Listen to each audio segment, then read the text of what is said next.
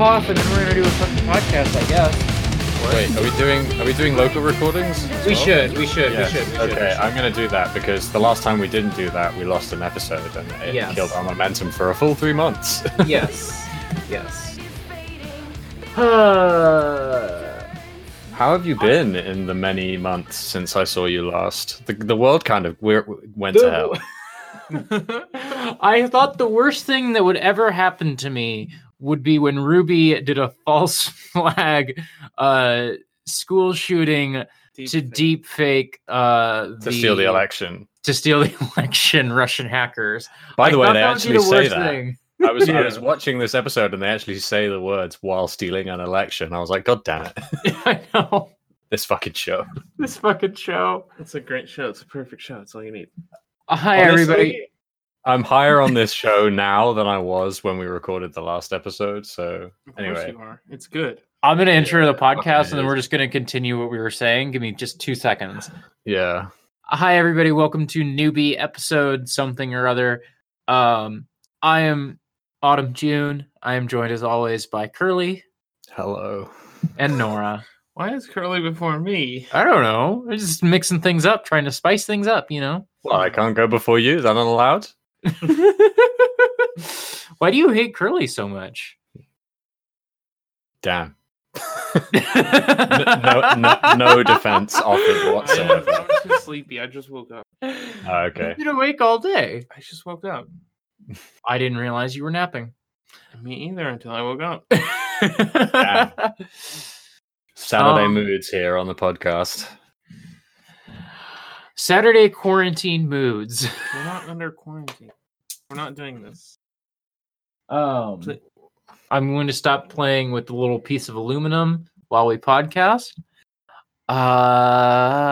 They decided to make Ruby good, everybody. Oh, why? As Why they always do that to me? It always becomes good again. I don't know why everyone is shocked. This is the arc of Ruby. I was pleasantly surprised they made Ruby good. The bad bit was so bad, and in the defense of previous me's who have threatened to write off this show forever, even the good bit was still replete with bad bits. There was plenty of bad bits with the good bits.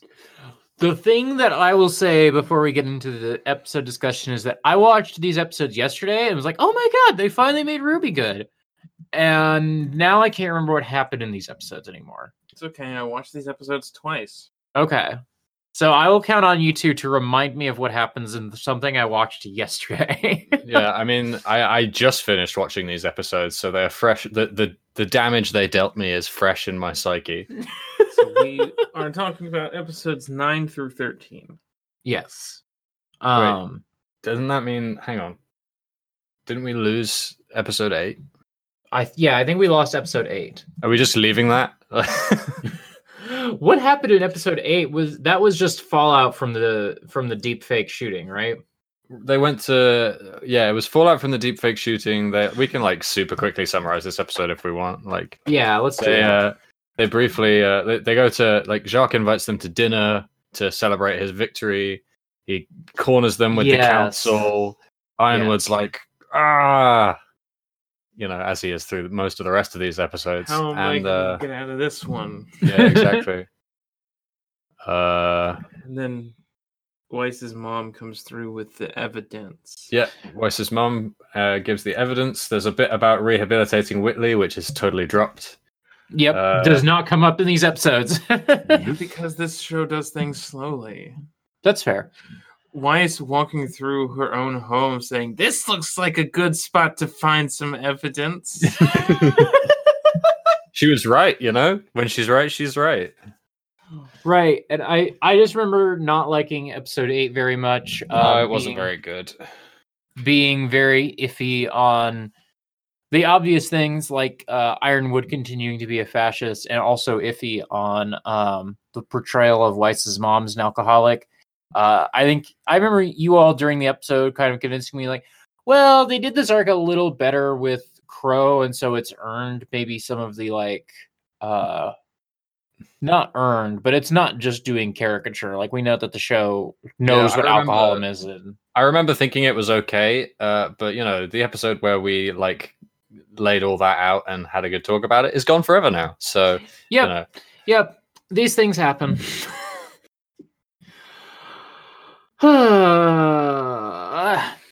Episode 9, As Above, So Below.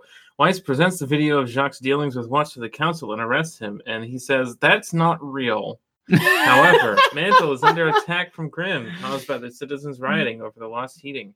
Oscar encourages Ironwood to trust Robin, and later reveals that Ruby's group learned from Jin. Ruby, Jr., and the Aesops fly into Mantle to evacuate the citizens, while Neo, having infiltrated the Schnee Manor, reports the meeting back to Cinder. Do you want to... Episode 10, Yes. Out in the Open. Okay. wait, hang on. Are we just? Are we? No, hang on. No, please. I can't do this. Okay. Episode Like, 9. I'm happy to move on sooner than we might otherwise, but this episode isn't that interesting, and I've got I've Yeah, got some things to say about it. Episode 9 for me is the big pivot away from bad Ruby into good Ruby. It's not like all the way there yet, but we're like we're shifting gears here. Yeah, it's definitely the turning point. I don't think the good Ruby actually begins in this episode, but they start to tell you, like, remember how we spent like fucking 6 episodes of this show, like, oh yeah, I can see where this might go. Oh yeah, I can see where this might go. These are the setups that actually pay off. Yes. Everything with Jacques being totally ineffectual, like once he's caught, like he just did not have a plan for what happened when he got caught. Extremely funny and good, IMO. Yeah, I mean, I guess with the way that the rest of it pans out, it's like he's like, oh damn, I didn't know this would happen. It's like it feels like it gives him deniability in a weird way. Like, I don't know. Mm-hmm. For sure. Like everyone fucking gets mad at him and is like, this is your responsibility because you should have known this would happen. But like a number of other things, it just kind of falls by the wayside over the next 3 episodes. And I think I'm fine for that. It's just like kind of weird that that's basically the end of what we see of this character. Is him going, oh geez, I didn't know this would happen. I assume there's going to be some scene in the future of Weiss or Winter seeing him in prison. It'll be Whitley. Oh yeah. Setting up a Whitley arc. Yeah, the that's Whitley arc fair. has been set up. That is true. He does leave this season storming off like an angry teen about to go post on 4chan about how upset he is. So yep. Which is in a way what all posts on 4chan are. Like, nobody is posting on 4chan about how happy they are, even if those are the words they use. I was gonna try and come up with a fake Reddit post for Whitley to write, but actually I'm not going to. I think that's wise. I think that's wise that you have made that choice. Would you say that's wise of me? Ooh, So I guess this is a good like first like basically what I'm gonna say is like my major problem with the rest of these episodes is that I like them broadly. I like them quite a lot. They have, despite myself, I've managed to become excited for this show again, which before I had watched these episodes, I didn't think was possible. So I guess that's a success. But it's happening in spite of the fact that all of the fascism in the first half of this show remains there in the back half. And starting in this scene, I don't know if this show, I don't know like if this show is like, it's engaging with some of it, some of the time, but then like to establish trust in this scene, fucking Robin's like, well, here's my polygraph semblance, and then there's a bit where, hang on, there's some dialogue that comes up. We cut away and we see like a lot of chaos in Mantle or whatever, and we cut back and Robin recites like a really long run-on sentence about how she used to think that he was hiding something to save himself, but she thinks now maybe that he's hiding something to protect other people, perhaps the whole world. And it's like, what the fuck? It's very bad dialogue. You ever notice how Ironwood is wearing America colors? He's got the Gundam colors. He does kind of have the Does Gundam colors. colours. The Atlasian colors are red, white, and blue. He is quite like if Gundam Mm. were a man. I mean, he's well on his way to become Gundam. Yeah, exactly. Two more limbs, and he will be most Gundam. Like, And a dick. Gundams don't have dicks. They not have yet. two of them, one in each hand. They're called beam sabers. Stupid. They will fuck you up. Stupid. I will say in episodes 9 and 10 we get We haven't talked about 10 yet. well, I'm just talking because I think this is more in episode 9, but I can't remember. We get my favorite thing about the fascism this season, which is like the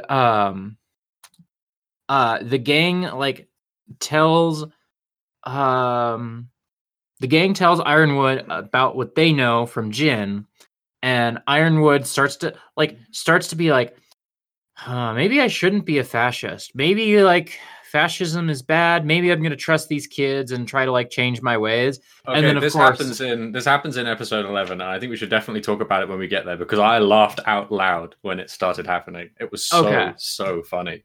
Okay, we will get there. One last thing about episode 9, and then we maybe should truck on to episode 10.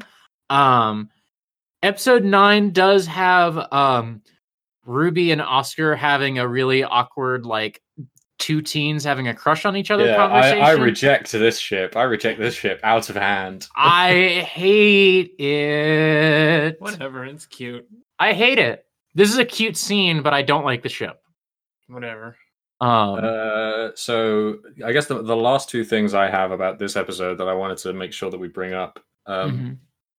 The fucking the recording that Weiss gives to the table has the line about having your cake and eating it too. They had that line read and they put it in the show twice. It was that good that they did that.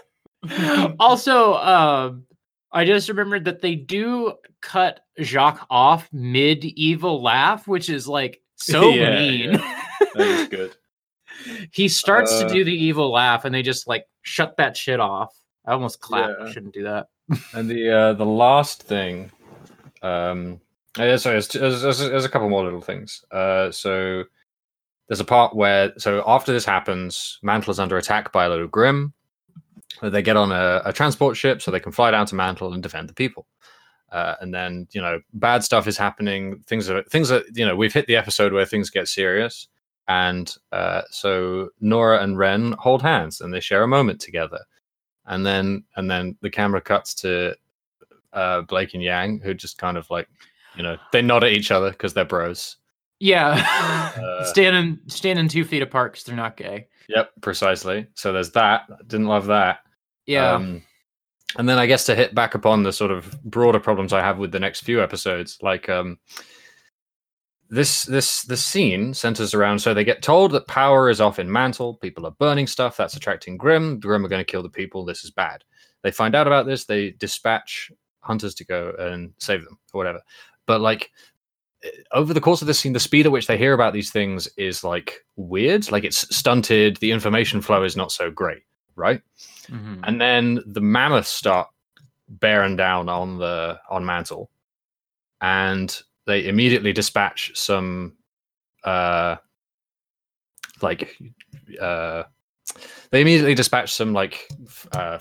to start bombing the mammoths, right? And like, I wish this show seems to care that, like, or was making a point by the fact that like stealth bombers were ready before evacuation ships were ready, or like, like nobody in the council even seemed to know it was fucking happening. Like, but the military were like, let's go, bomb time. And that's a And I hadn't thought about that. Over the course of these next few episodes, like it sort of made me sure that the show wasn't trying to make a point with that. And again, maybe it doesn't need to, but I kind of wish it was. And then the other thing that I wish they did was, there's a really cool little thing that we get on like 2 or 3 shots in this episode where someone in a scene is off. Their movement is slightly strange. They're smiling a lot more than they should be because it's Neapolitan. And like, I was just watching that and I was like, damn, that's really cool. And that's the kind of thing that's really cool that could have been in any other episode of this show. They could have not waited to the last possible second to bring these characters into the show.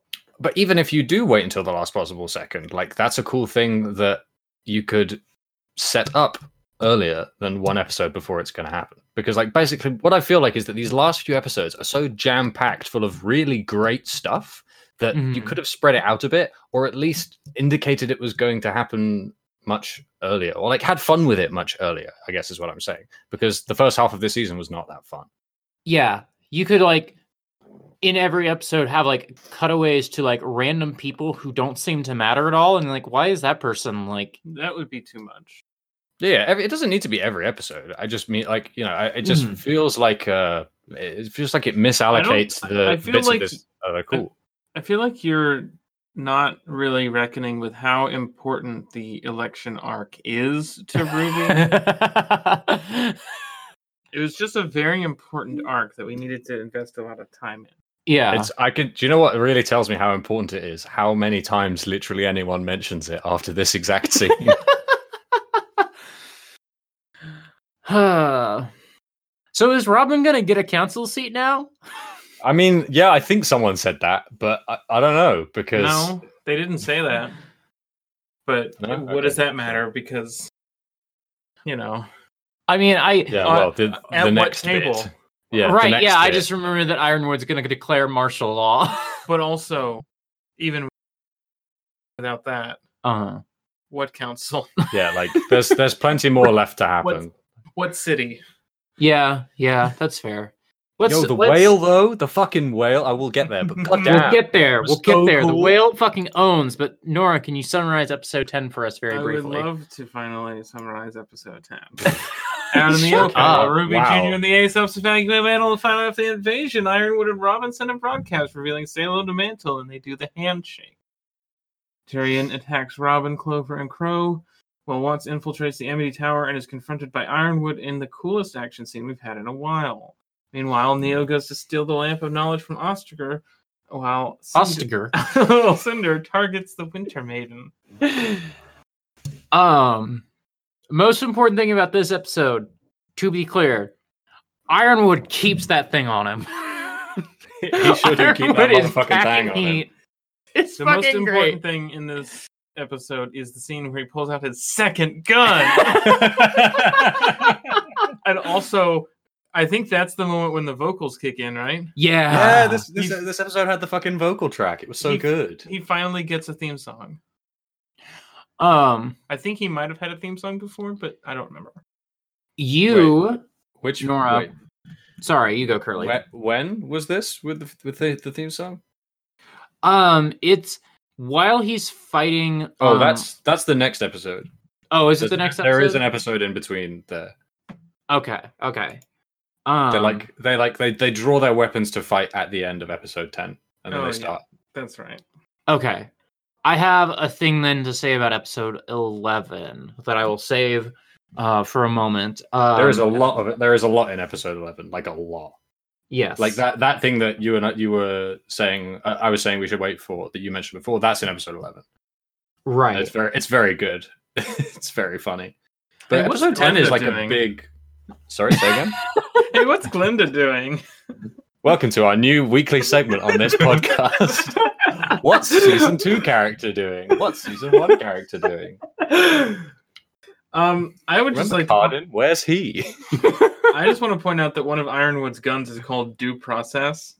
Oh my god. I fucking hate this show. I hate that I'm going to watch another 13 seasons of this show. God damn it. I'm skipping. What's the other one called? It doesn't say. Ah. The second gun shoots gravity dust, as shown in Gravity. I'm skimming through episode 11, and something that happens in this episode that would not come up in the summary for obvious reasons is So something that does come up is Cinder and Neo are in their apartment that they're sharing.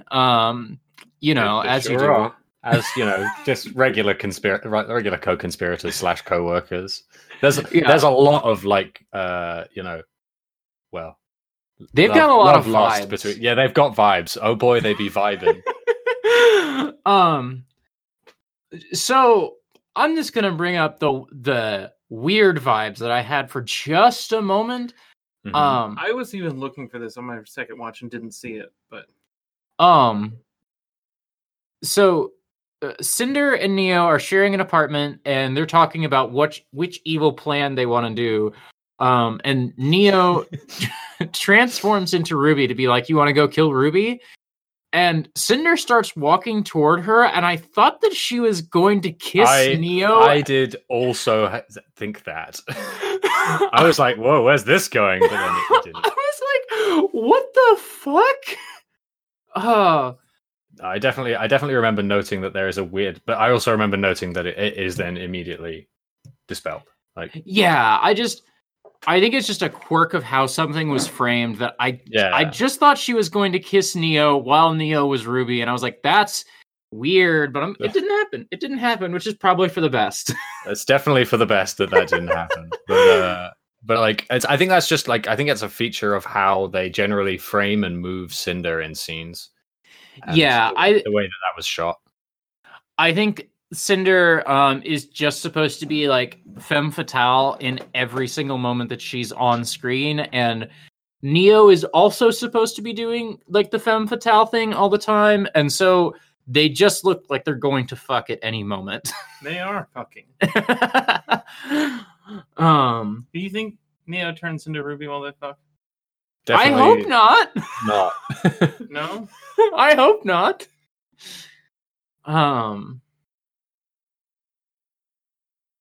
Thinking of other Salem.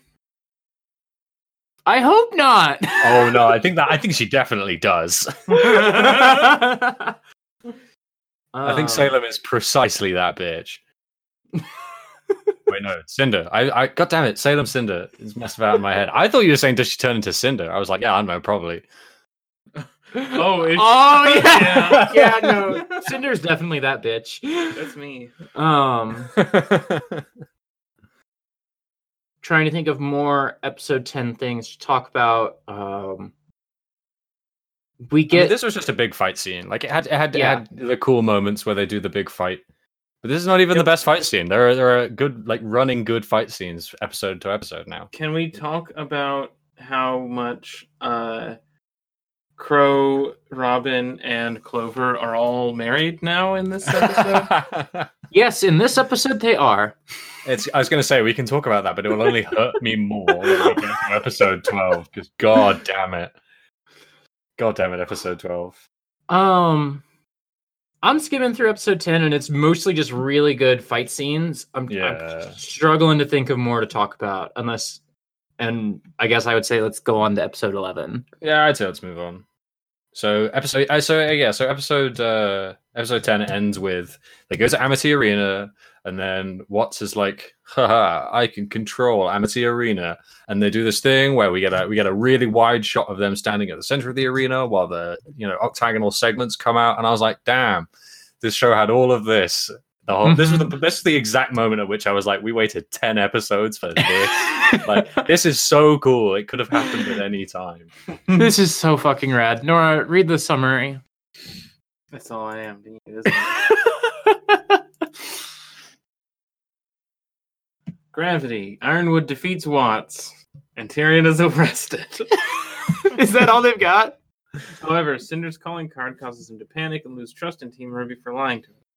Salem offers for them to surrender, but Ironwood decides to declare martial law and use the Staff of Creation to levitate Atlas to safety.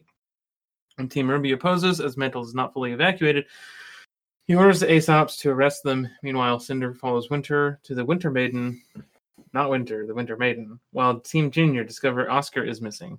What I thought this was going to be is Ironwood takes the Staff of Creation out of Atlas and goes to Amity, and then we do Midgar. We just drop a city on another city. I thought that's where this was going to go.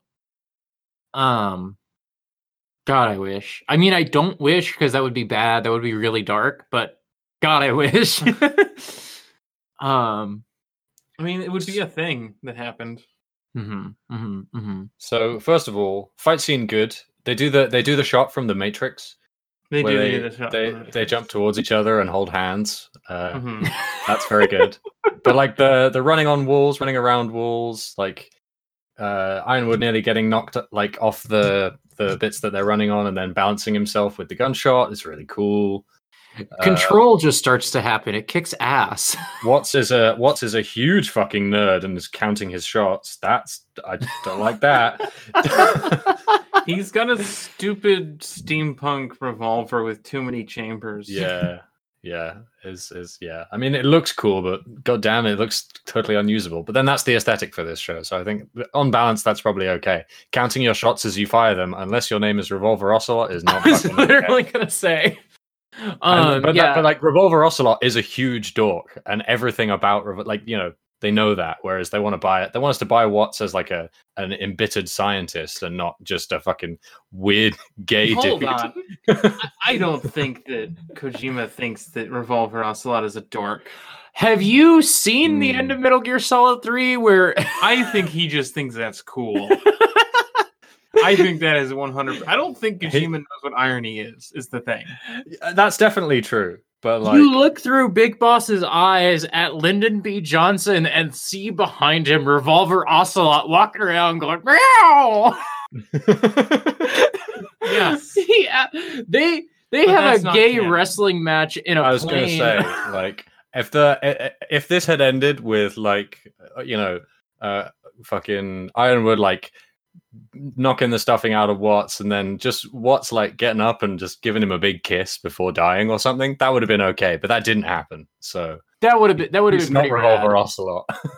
I was also kind of bummed out that Ironwood does not just drop him into the lava pit and fucking murder this dude.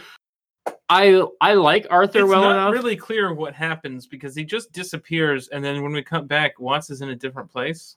He's in a prison Yeah. cell when we Oh, come is he? back. Yeah. Yeah, he is in a prison cell. Yeah, That didn't read to me. Okay. Yeah, I was. that's what I got anyway. I mean, I want Arthur to come back in some ways because I think he's like a good enough villain, and I don't want them Yeah, to he's kill pretty all the cool. good villains. But also, I think it would have just been metal as fuck for Ironwood to kill that dude. But also, as they get onto the center platform and it rises, they both change their grips and engage in a pistol whip duel. Yeah. Yep, it's cool as hell. And Watts is like, "Oh, you chose that." I don't remember what he said, but you chose Pietro over me. Mm-hmm. I think he calls him fat or I something. mean, he definitely does that. I just don't remember the rest of the line. Yeah. And then he traps his arm in a laser. He does do and that. Then, And then I guess Ironwood is- Ironwood like tears off all the skin on his arm or something. Yeah, he's like, I don't care. I already have one metal arm. What's two? I 'Cause he says, "I'll sacrifice anything," and you're like, "Oh, that's what Oscar said in the conversation in the last episode," thinking that's the payoff for that setup, which is a misdirection because it's Mhm. it's a, it pays off again more Yeah. in a bad way for Oh. other people. Oscar uses that line to be like, I'm gonna do whatever it takes, and Ironwood uses that line to be like, I'm gonna do double fascism now. He sure do. I'm gonna do fascism even harder. Two.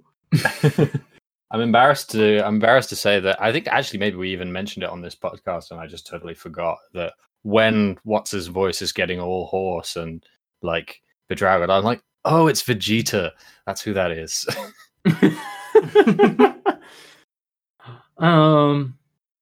But aside from this fight scene, there's a lot in this episode. I'm trying to figure out where to start with it. I mean, after that fight scene is when Crow, Clover, and Robin fight Tyrion. Right. It's the second half of that one sentence at the start. I didn't find the Crow Clover Robin stuff with Tyrion half as interesting as the Ironwood and it's not as good, but I think it's still good. Like It's it good, basically for just sure. it basically just shows how outpaced Tyrion is when they're all working together, because like basically because Clover has a lasso that he can just put on Tyrion's tail, and Tyrion basically never gets over that. And also, how outclassed Tyrion is when he's not fighting children. Yes, that too. Remember how ominous Tyrion was in season 4 when he was fighting children? Yeah. Well, children and one like recovering alcoholic. One very sad man. there is something really dorky where Robin is like, I've got a score to settle with this guy, and then Clover is like, well, I've got a bigger score to settle with him, and Crow is like, get in line, losers. I've got a score with this guy to settle for 3 seasons now. And then when they break his aura, he's all giggly, and then Robin like kicks him and knocks him out, and it's just like, oh, he nutted. Yeah, she's like, where's that smile now? And it's like, the damage is done. Also, you can't be a cop to the Joker. It doesn't work. Yeah. You can't say, Tyrion, you're under arrest. Yeah. Okay, here's the question. He's already under arrest in society. Oh, shit. Which is the cooler Tyrion? Tyrion Game of Thrones or Tyrion Ruby? I've never seen Game of Thrones. What if Tyrion Game of Thrones had... I almost said Tyrion Game of Thrones, and maybe that should be his name. What if Tyrion Game of Thrones had a big metal scorpion tail? Is Tyrion Game of Thrones the one who invents representative democracy? Yes, kind of. Okay. I think that happens at the end, maybe? He's Destiny Man. Okay. What's his name from Destiny? Oh, They yeah. took him out of Destiny, though. Yeah, they took him out of Destiny and replaced he's him with Nolan North. Uncharted. He's Nolan North. He's Nolan North now. Peter Dinklage is now Nolan North. Also, this is the episode where the Aesops are like, you don't have to understand orders, you just have to follow them. Yeah, I also, when I heard that, I was like, what? We're still doing this? Really? Everything's gone wrong so many times.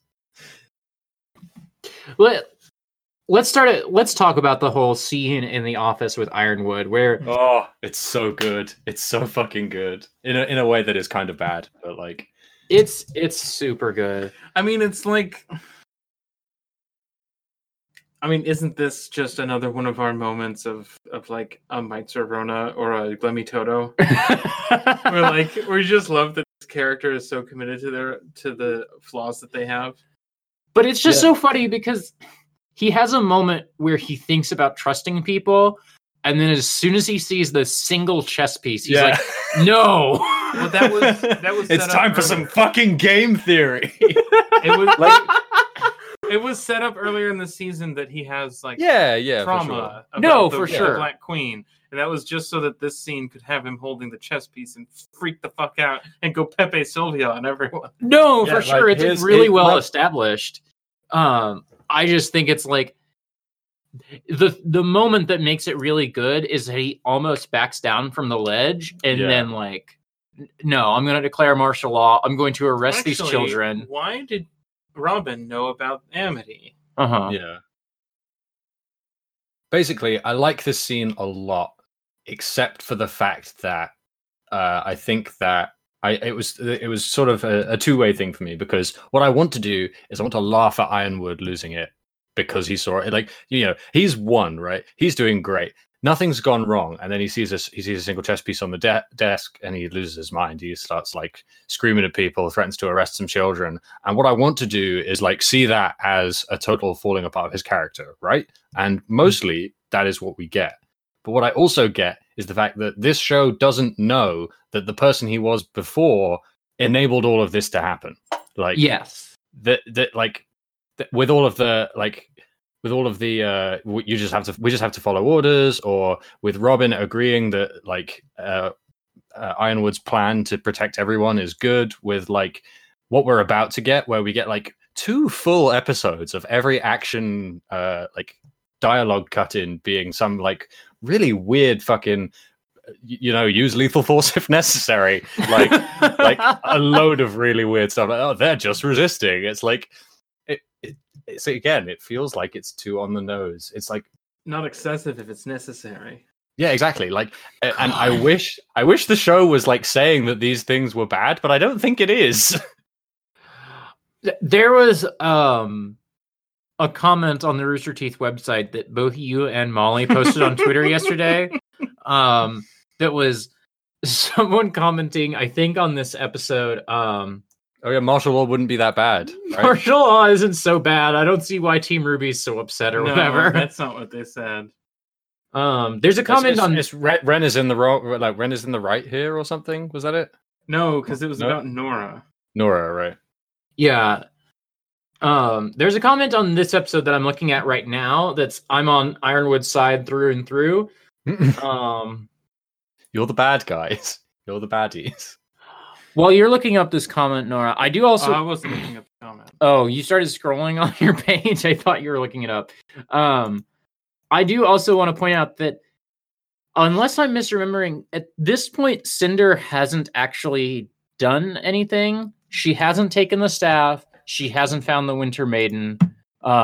She doesn't have the lamp. She's following Winter because this scene starts with Ironwood asking if anyone's been caught trying to infiltrate the place. Yeah, she's following Winter to the Maiden. No. But like at this moment, the only thing she has done is gone into his office and like put a chess piece on his desk. She's about to try and do a whole bunch of stuff. But also she's not even here with Salem. Right. Yeah, but she doesn't know. They don't know that. Actually, yeah, that was something that within the scene I was like, but then I remembered that actually, like, they're not. You know, they think that they're still with Salem. Which to me just makes everything about Ironwood's blow up even better because like she hasn't done anything yet, and she's in his fucking brain like this. Like she's just like. She's given him all sorts of brain worms. And martial law wouldn't be a bad thing. Nora isn't on the right side here. Well, we'll see about that one, I guess. This is the same person who is commenting, I'm on Ironwood's side, so... Nice. Shout-outs to this roosterteeth.com user. We'll get them on the podcast for season 8. But like, I just found this so funny. It just reminded me of like, fittingly for this season, it just reminded me of being on Twitter after like, you know, the election or whatever, and all of these people trying to convince that like, you know, layer after layer after layer after layer of what if this is like this, what if it's like this, what if it's because of this, and it was just I don't know, I just found it really funny in a way that I suspect was at least partially like, you know, part of what this scene was going for. It's just the show's overall awareness of the rest of what it's setting up or lack thereof that I didn't like. But overall, I like this scene. Yeah, I like it a lot. And then we get a character beat that I'm really happy with. Oh God, this beat. I think I know which one you're talking about. I have the note when Salem shows up. Yeah, when Salem shows up and talks to Ruby in particular. The note I have, the exact version of the note I have is in like big capital letters. Why is this show good now?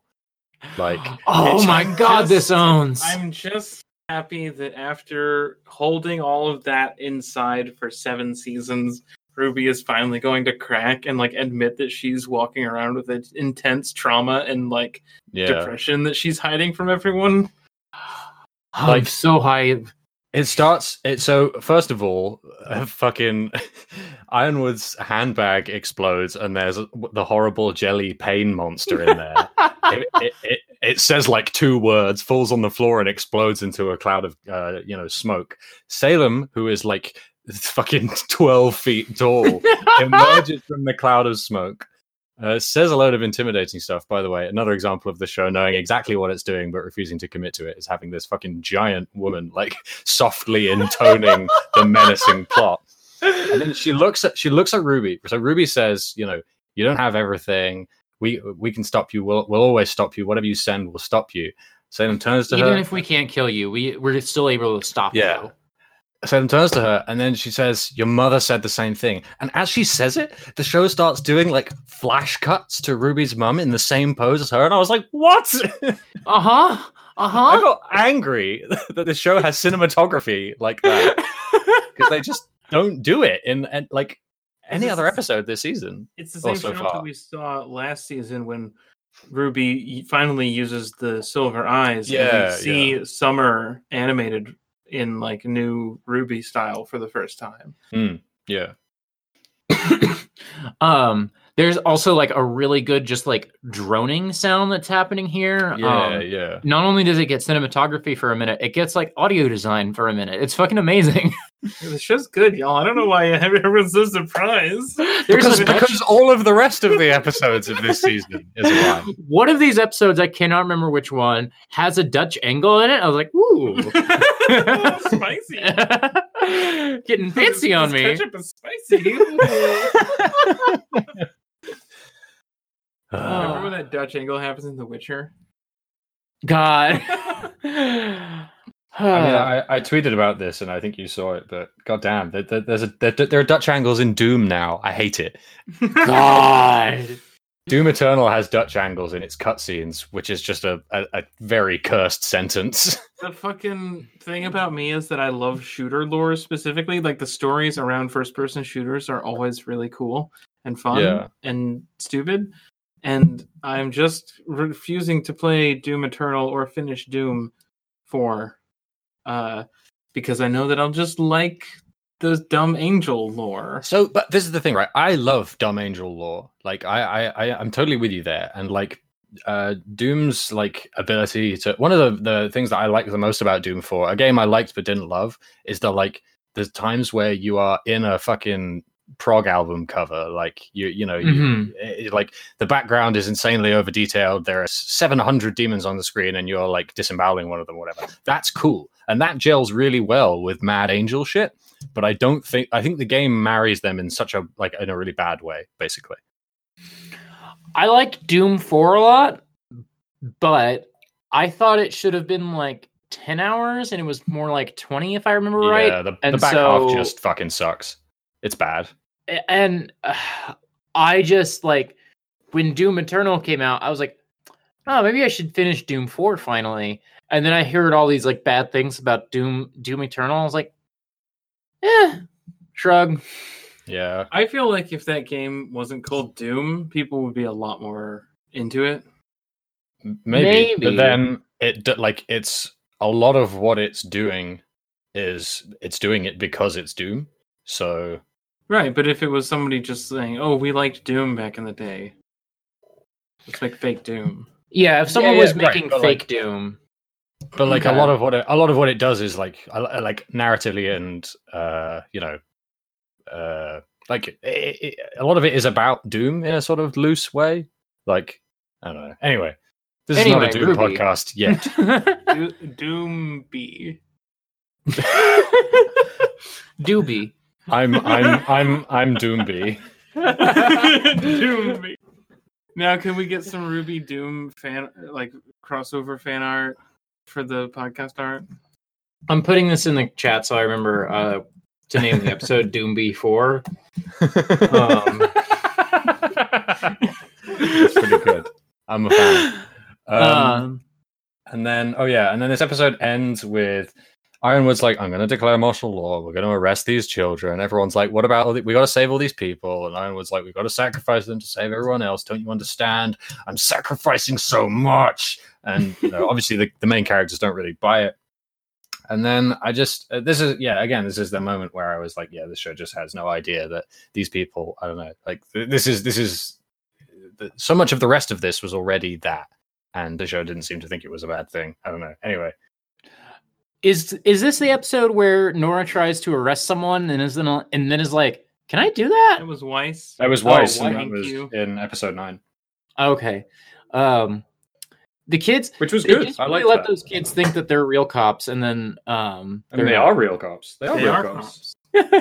Like they're not cops, but they're the closest thing this world has to cops, except for the cops. Yeah, they have literal cops. Yeah, it's just that there are other bigger cops than them. Yeah, and then this next episode they fight those bigger cops. So right, I hope that season 8 is the kids learn not to be cops, and that maybe being a cop was always a bogus dream, and Ruby just being very depressed and the rest of the team trying to make her feel better. There's not going to be enough time for ideology in the next season because they're going to have to fight Salem. I was going to That's say, fair. like, honestly, I hope that the next season is just 13 episodes of fucking, like, whales crashing into floating cities while guitars squeal in the background, which we got quite a lot of in these episodes. I hope next season is they fight Salem and lose, and then we have a 10-year time skip. That would be great. I would adore that. It's not going to be that. I would adore I know, but I want to see the time skip of, like, everybody, like... Yeah. I can very easily imagine the show doing a time skip. Oh, they're going to. They're going to Boruto it. Yeah. Is what I don't think they're going to Boruto it. I think they're going to Shippuden it. Yeah, I think because it's like, are we already in the? Are we all like? Because there was the Volume 3 time skip, and that was sort of a Shippuden light, I guess. Yeah. Anyway. I want to come back and have them look 100% different, not like be like actual adults rather than just older teenagers. right, exactly. But I don't know. I think this show probably isn't going to do that. Anyway, we can talk about what we want for the future for the end of this episode, because I guess we're watching fucking 30 more seasons of this show. Nora is going to go fix dog, and so I'm going to read the summary. Yep. Do it. I'm leaning over to her computer trying to find which of her 60 tabs has the summary. I have no idea, and so she's probably just going to come back in time for me to not have to do this. What are you Nice. doing? I was trying to find the summary so I could read it. Don't.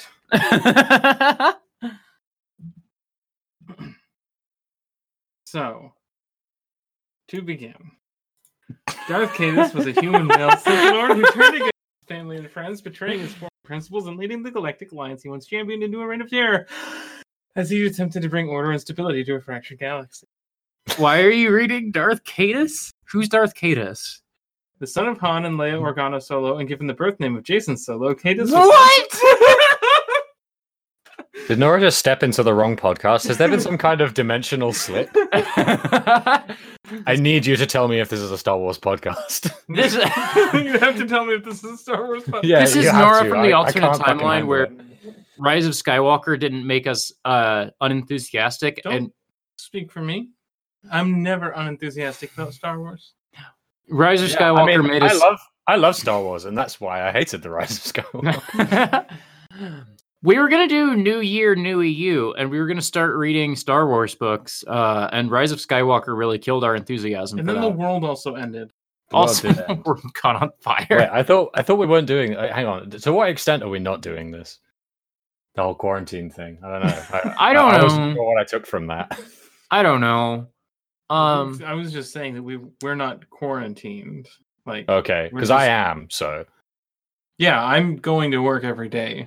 okay, I'm right. staying in as much as I can. I'm not allowed to. So.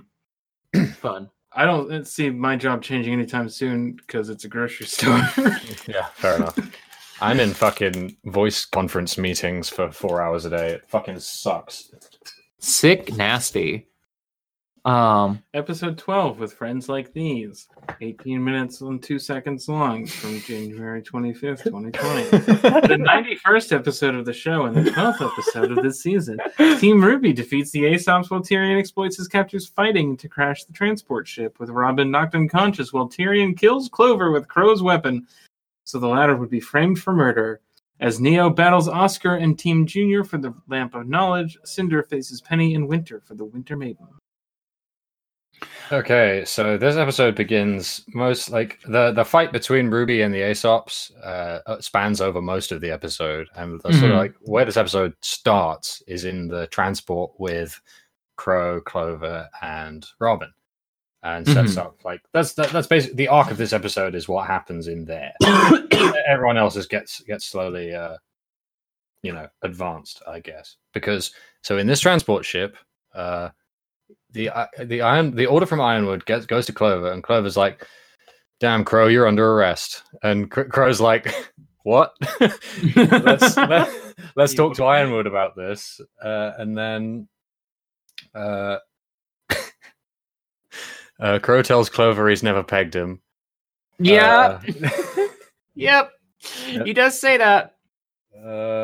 They have a fight. They have a fight with their big weapons in the enclosed transport ship.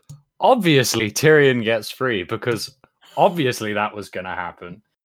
And then screams, "I'm enacting the will of our goddess," which is pretty new cool. Joker direction. I think that's pretty cool. I like the idea of a cult of Salem as an aesthetic for this show. I'm into that. Yeah. Nora, while we were watching this episode, you pointed out to me, remember last season when they were having a big just fight in an open air thing? Season 5. Season 5. In season 6, they had a big fight in the open air, but it was on the cliff, and there was a shitty-looking robot. Yes. So this time, it's not in a big room, and there's not a shitty-looking robot. So they're really learning how to make fight scenes interesting. Yeah, like the action in these last few episodes is so good. I know, like the fight with the Aesops, like the choreo again, particularly with Yang and Blake, is like really fantastic, like really, really dynamic, really fun to watch. Like it's just so cool. It's good as hell.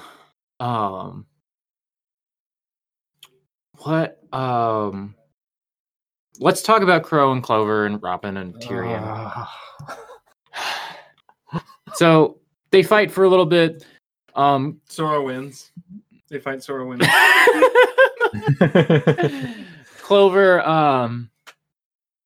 Clover is a big dumb idiot and cannot recognize that even if Crow does have a warrant out for his arrest, Tyrion is obviously much bigger a threat. Yeah, so this is after they crash. They wake up. Crow checks if Robin is okay. Robin is okay, but she's unconscious. And then Clover is there, like, I'm still gonna have to arrest you, buddy. And then they start fighting, which is fine because Tyrion is unconscious. Right. Yeah. But then Tyrion isn't unconscious. He gets up and he's like, "Hey guys," and Tyrion convinces Crow that they should team up to defeat Clover first and then fight each other. And then Crow is surprised when Tyrion kills Clover, which, establishes that Crow and Clover were perfect for each other because they're both insanely dumb. Like, just the dumbest motherfuckers alive. Can two himbos and love? Two himbos find love on the battlefield. In the snow. Bam. Metal Gear Solid. Oh my god. And I thought this was going to lead to some cops showing up and arresting Crow for killing Clover this season. I guess that's gonna It already happened, right? It happens in the montage of where the characters are at the end of the episode. Oh, does it? Okay. I thought this was going to start being a thing this season, and I guess it's going to be more of a thing next season. Crow and Robin are both shown in handcuffs. Robin consoles Crow, I think. Okay. I must have just missed that or forgotten about it.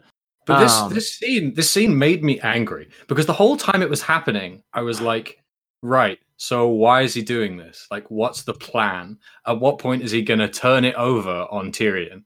And then at the end, it turns out they were just earnestly cooperating, I guess. Like, he doesn't look for something that he fails to get because he missed it. He's like, it just happens.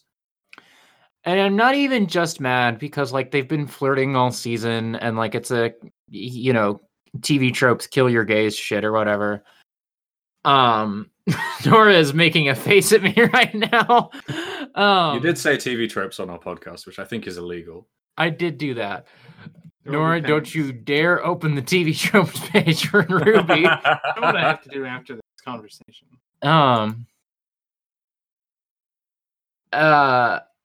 So I'm not just mad about that because it's whatever, I guess. It sucks. I'm also just mad because I don't understand why this happened at all. I don't understand. It's so bewildering. From a writing perspective, I don't understand why you would kill off Clover here. Because we have to make Crow sad. He's been through the world's enough. Saddest man must be sad again. Time to go back to the old me. See, now I'm imagining that fucking Bugs Bunny picture where he's like blowing the smoke off his gun. But, but Crow's gun looks so fucking stupid that the scythe is like jutting out at a right angle. And just, every time that's in a shot, I'm just like, man, that's really dumb. And they've stuck with it this whole time. Yeah. It's so good. Look, that was a Monty original. You can't change Yeah, that. yeah. Oh, of course. Like, I don't think they should change it. Far from it. It's just very funny to me. But he has to hold it like a TV remote, like because the scythe because the blade is so big, he can't like put it against anything or hold it any other way than the scythe is like pointing out at a normal to the ground. So it's like a TV remote. It's very stupid.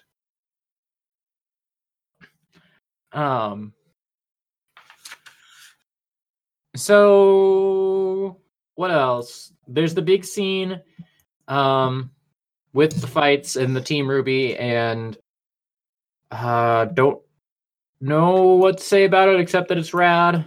I have the note Penny good here, but I can't imagine why, because there's big fight a scene very... happens in the next episode, right? But she talks to Weiss about personal She talks to Winter. Yes, she does. You're right about that. Weiss too. She talks to Winter about Winter is like, I don't know. I just let Ironwood do the thinking for me.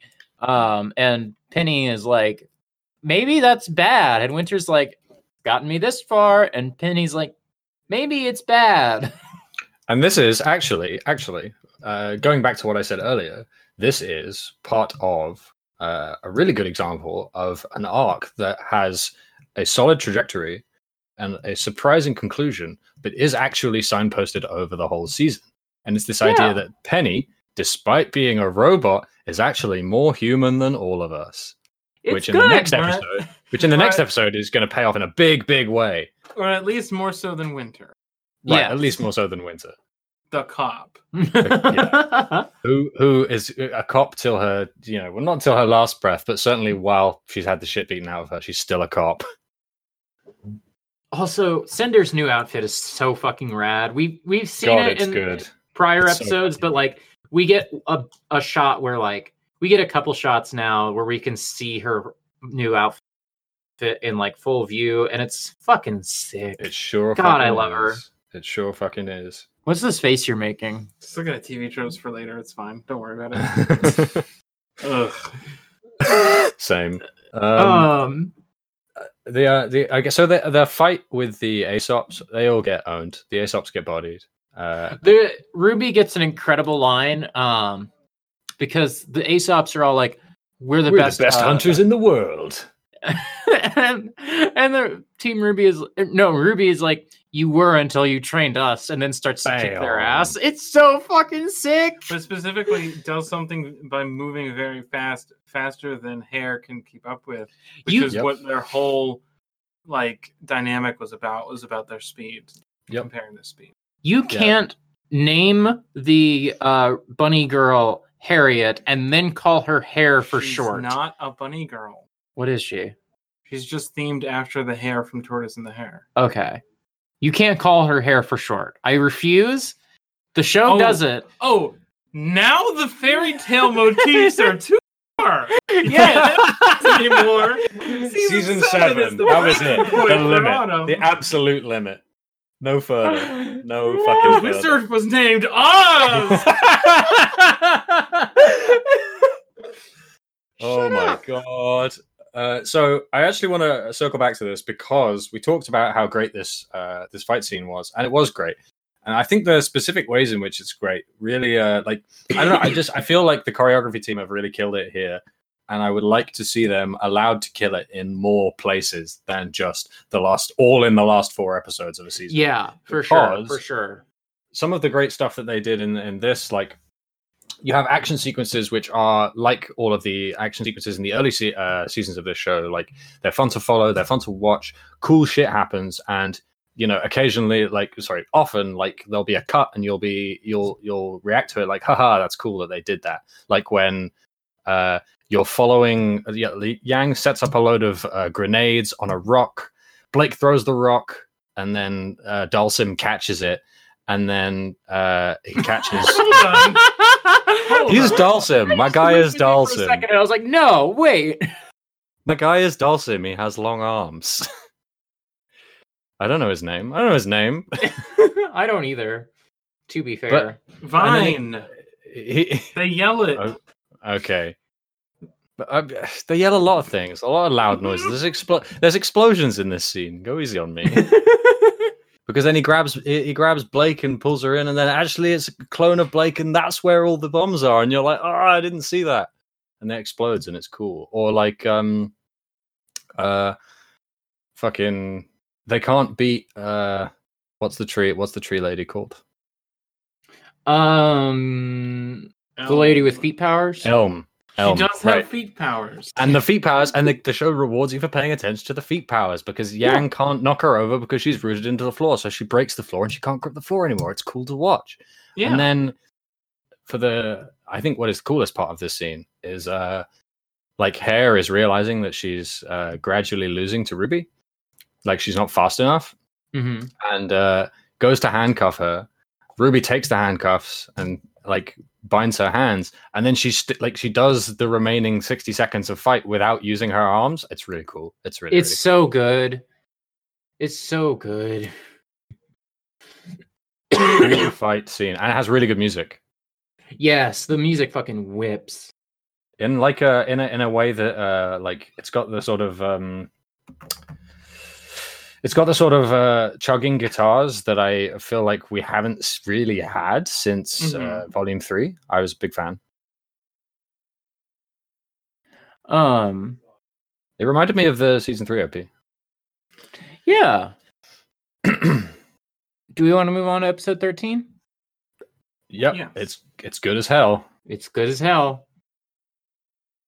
And that's the end of our podcast. Episode 13, The Enemy of Trust. 24 minutes and 11 seconds long from February 1st, 2020. While Neo escapes the lift, chooses Penny once she dies. And Cinder retreats when Ruby uses her silver eyes. Oscar tries to reason with Ironwood, but he is shot off a platform. Causing Ozpin and his magic to awaken. Crow and Robin are arrested while Ruby, Junior, Penny, Maria, and Pietro flee Atlas. Authorities in an airship. Salem arrives in Atlas with a gigantic Grim force. Couple things here. Okay. Does Oscar have a semblance, or is his semblance just having magic? Because Ozpin predates semblances. Yeah. Because he just Ozpin has real magic, right? Like, yeah. That's his whole thing, is he just has real magic. Huh. Like I hadn't thought about magic. that. And Oscar does something that looks nondescript magic like. But it's what Ozpin did against Cinder also, but we just don't know what that is. Right, yeah. It's like this a sort of bubble thing. Also, he does just get shot and fall off the platform. It's fucking good. It's good as shit.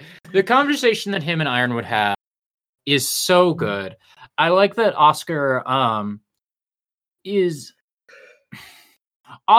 stepping into a role that he's been forced into, but he's making it like him. He's not just being Ozpin. He's doing the pose, he's doing the walk, he's doing the voice, but it's like he's trying to be himself. Yes. Like that's what we get, right? Like he's like Ironwood is like you know, you look like Ozpin, you're trying to threaten me like Ozpin, and Oscar's like, yeah, this isn't really doing anything for me, is it? And he puts the cane away and he talks to him as Oscar rather than as Ozpin. But also there's the scene in the dinner table in a couple episodes ago when Ironwood just calls him Ozpin. Yeah. And here he calls him. Here, one, Ironwood asks, which one of you am I talking to? Yeah. And two, like, he does finish this by calling him Oscar, which is interesting. He is willing to shoot a child. Yeah, he murdered a child. He murdered a child. He's willing to sacrifice anything, including this child. It's Evangelion, right? That shot's from Evangelion. Oh, I guess so. Oh yeah. Where you can bleep it, but it's where Gendo shoots Ritsuko, right? Yeah, no, it definitely is.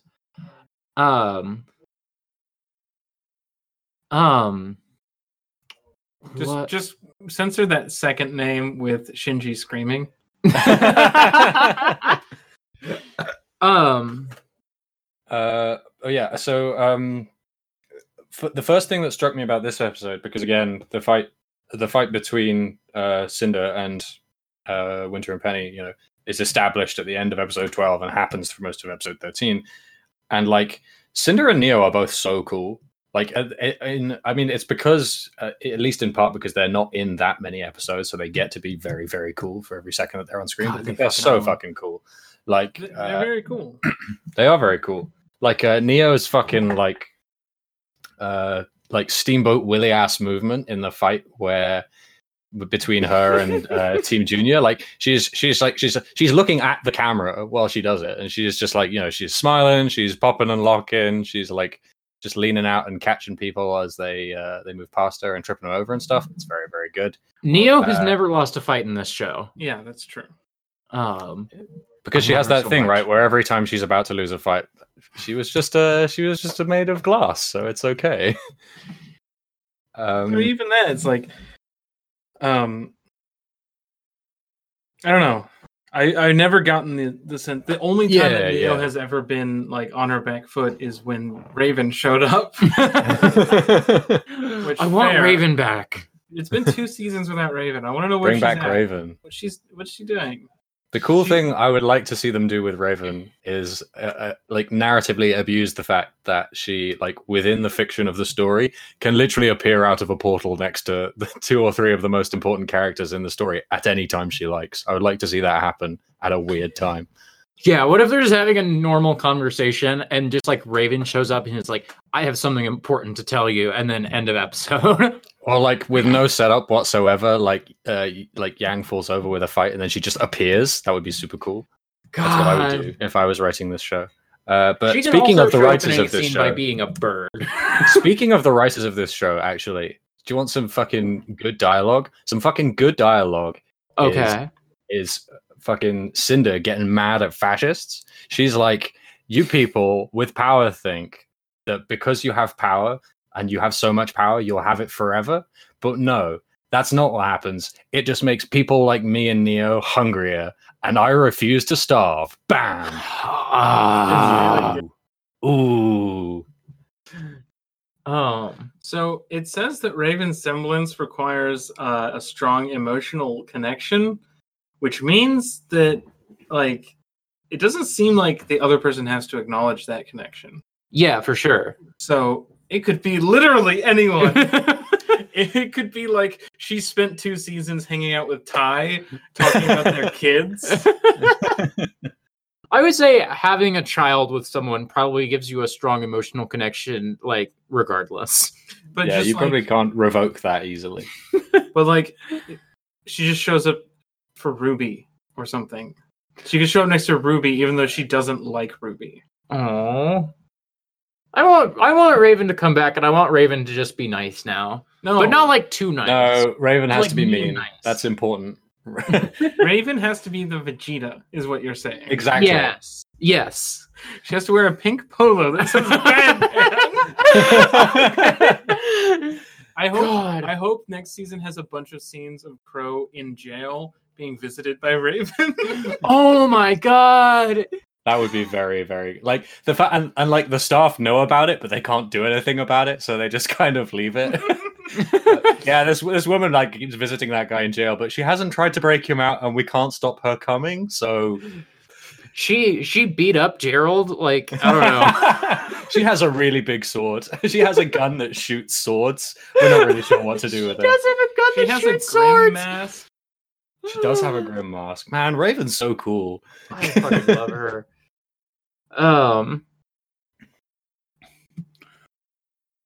What the fuck was I gonna say? I don't know. You want to talk about Penny now? Let's talk about Penny. Penny's fucking good. That's what. I'm trying to remember if there's Find a Penny, pick her up. I'm trying to find if there's any other threads I want to pick up, just because I think this is the biggest thing, and I want to like maybe save it for last. But I think we've talked about everything else important. Except of course RoosterTeeth.com wants to show me a video about Doom Eternal from Rooster Teeth. Yeah, they also wanted to show me that video. I very pointedly did not watch it.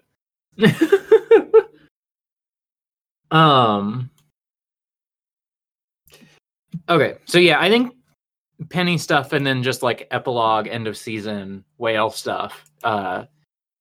So Penny's the Winter Maiden. I was wondering if she'd actually be able to do it because she's a robot, but of course she can. It's fucking rad. It doesn't matter that she's a robot. She has an aura, which is she has an aura. Yeah, but what this does is so this confirms that aura is not immutable because her aura is like taken from Pietro, but she isn't considered Pietro spiritually for the purposes of is her cosmic gender correct for the magic powers? Or is Pietro is Pietro going to be the Winter Maiden? Are we going to cut back to him and he's like shooting ice out of his hands? He's like, oh, can't do it nearly as good as Penny does, but you know, I don't know. I don't think that's going to happen. I also don't think that's going to happen, but you know, anything could happen in this show, maybe. I'm disappointed that they didn't follow through with the obvious thing of Winter, the Winter Maiden. I mean, I think that's pretty good bait and switch, honestly. I think it's a really good fake out. Everything is themed like that, like Cinder Fall, because even then, Raven is like with a Fall Maiden with a name so obvious she probably chose it herself. It's like, yeah, probably she probably did call herself Cinder Fall.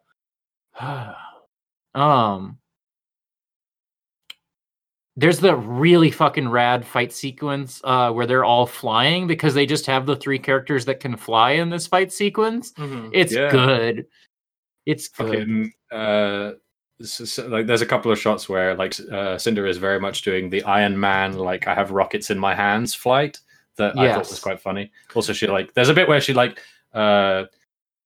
knocks Winter off of her bird. Penny goes to save Winter rather than protecting the maiden. Winter's like, why'd you do that? And but Cinder just like explodes into the distance. I think it looks really cool. It's so good. I was connecting this more to Avatar than Iron Man because Ozai does the flying with firebending thing. He does do that. Yeah, I forgot about that. In which? When?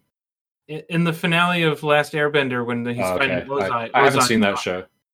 Oh, okay. Okay. Well. Wait, you haven't seen that show, but you have seen Korra? Yes. Okay. Well, I know what the next season of this podcast is. Yeah. We were browsing Hulu the other day, and they have the Last Airbender movie on there. And Nora was like, "Do you want to watch that?" I was like, "We have to be ready to podcast immediately after." It's quite bad. That movie's racist. It's so racist. I've never seen it, but I know it's racist. I feel like the Penny character stuff was all kind of both throughout the season and specifically in the episode before, where she is like proving herself to be, you know, more human than anyone else. The moments where she like doesn't know if she should like accept the power of the Winter Maiden, but like it's so good. It's so good. Like, yeah, because she's terrified to fuck everything up again because she feels like she still feels, even though it was, you know, clearly not her fault and she's exonerated for it, she still feels like it was her fault that all those people died in the warehouse and all that stuff. Yeah, and like, you know, she like doesn't want to take this away from Winter, but also like maybe she thinks Winter should not have this power. Yeah, right, exactly. There's a lot going on there, and I'm a fan of it. It's good. I writing. like when characters have intricate like internality. Yeah. But also maybe they'll do that for Ruby at some point. What if a character wanted 2 different things that conflicted with each other? Very fucked up, if you ask me. Also, I like this season as the culmination of Blake's arc. Of not doing anything? No, of not allowing the person she's working with to like keep doing evil shit without her checking it. Right. Yeah, actually, yeah, that's a good point. I didn't pick up on that. Because it comes up when Yang is framed in the tournament that, this person I knew changed. It wasn't all at once. It was little by little, and I didn't do anything. And now this time when this happens, she's like on it. Mm-hmm. It's good. It's good. It's character growth. Yeah. When you have a show run for 7 years, you can have the like grow and like face their flaws. There was also, I forgot to touch on this, a moment where Blake and Yang are fighting like Dhalsim and Feet Girl. And those are my favorite Street Fighter characters, Dhalsim and Feet Girl. Oh, Jury. There was a moment where I was just like, they killed her ex last season. You two are fucking chumps. They killed that guy. They killed him with a motorcycle and swords. A motorcycle and one sword broken into two. Yeah, swords. you're right. Yeah. God. They stabbed the shit out of that guy. I think it was mostly blood, actually. Well, you know. When you die, a lot of things happen to the human body. So yeah, do we want to go into like the closing moments of this season? We've got a little bit of the party is scattered and a little bit of no, there are still 20 characters hanging out on this airship. Maria and Pietro like show up in an airship and like evacuate Junior and Ruby. And there's just a lot of people on this airship. Meanwhile, Crow's in jail. Oscar like fell down that big shaft like Luke does at the end of Empire. And then just like Luke, just like Luke, he exploded out of the bottom of that floating place and landed on the floor, and he was fine. No, you're thinking of Palpatine. Oh, yeah, you're right. That did actually happen. Right. That actually did happen. I forgot that. No, because that's a Palpatine clone that we see in Rise of Skywalker. But his spirit exploded out the bottom of the Death Star and landed on the floor in his new body. I absolutely refuse to acknowledge tweets about the Rise of Skywalker telling me what happened in it. It's just they don't exist. I pretend I do not see them. Does the airship go to pick up Oscar? I cannot remember. Not in this episode. Okay. They don't know where he is. Okay. Yeah, he just turns to look with resolve back at the city, as he's Ozpin is understood to tell him how they're going to be saving Atlas. Yeah, so Ozpin is back, but like,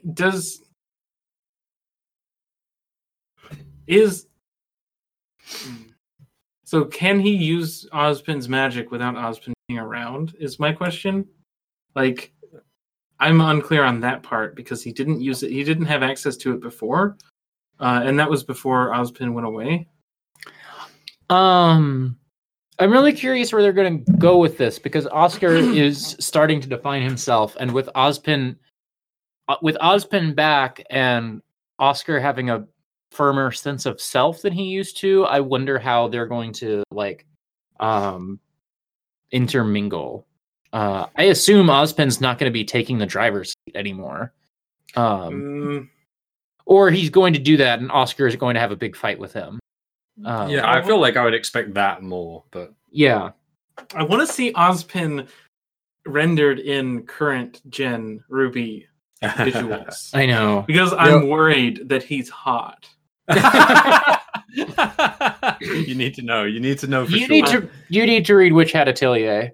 Yes, I also need to read Witch Hat Atelier, which is just a Ruby AU. Yeah, the Ozpin is just in that book. It's great.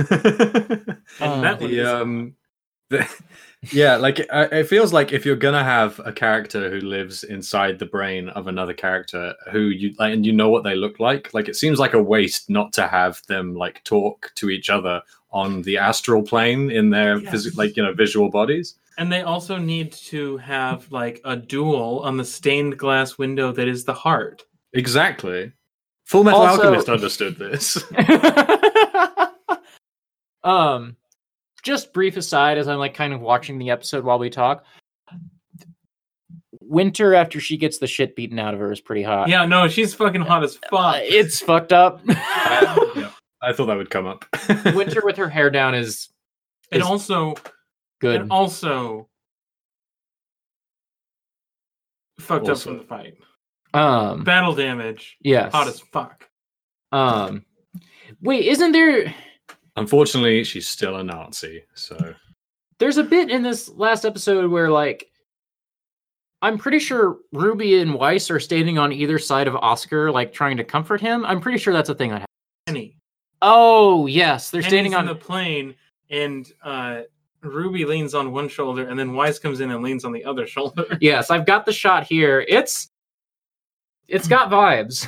my two moms.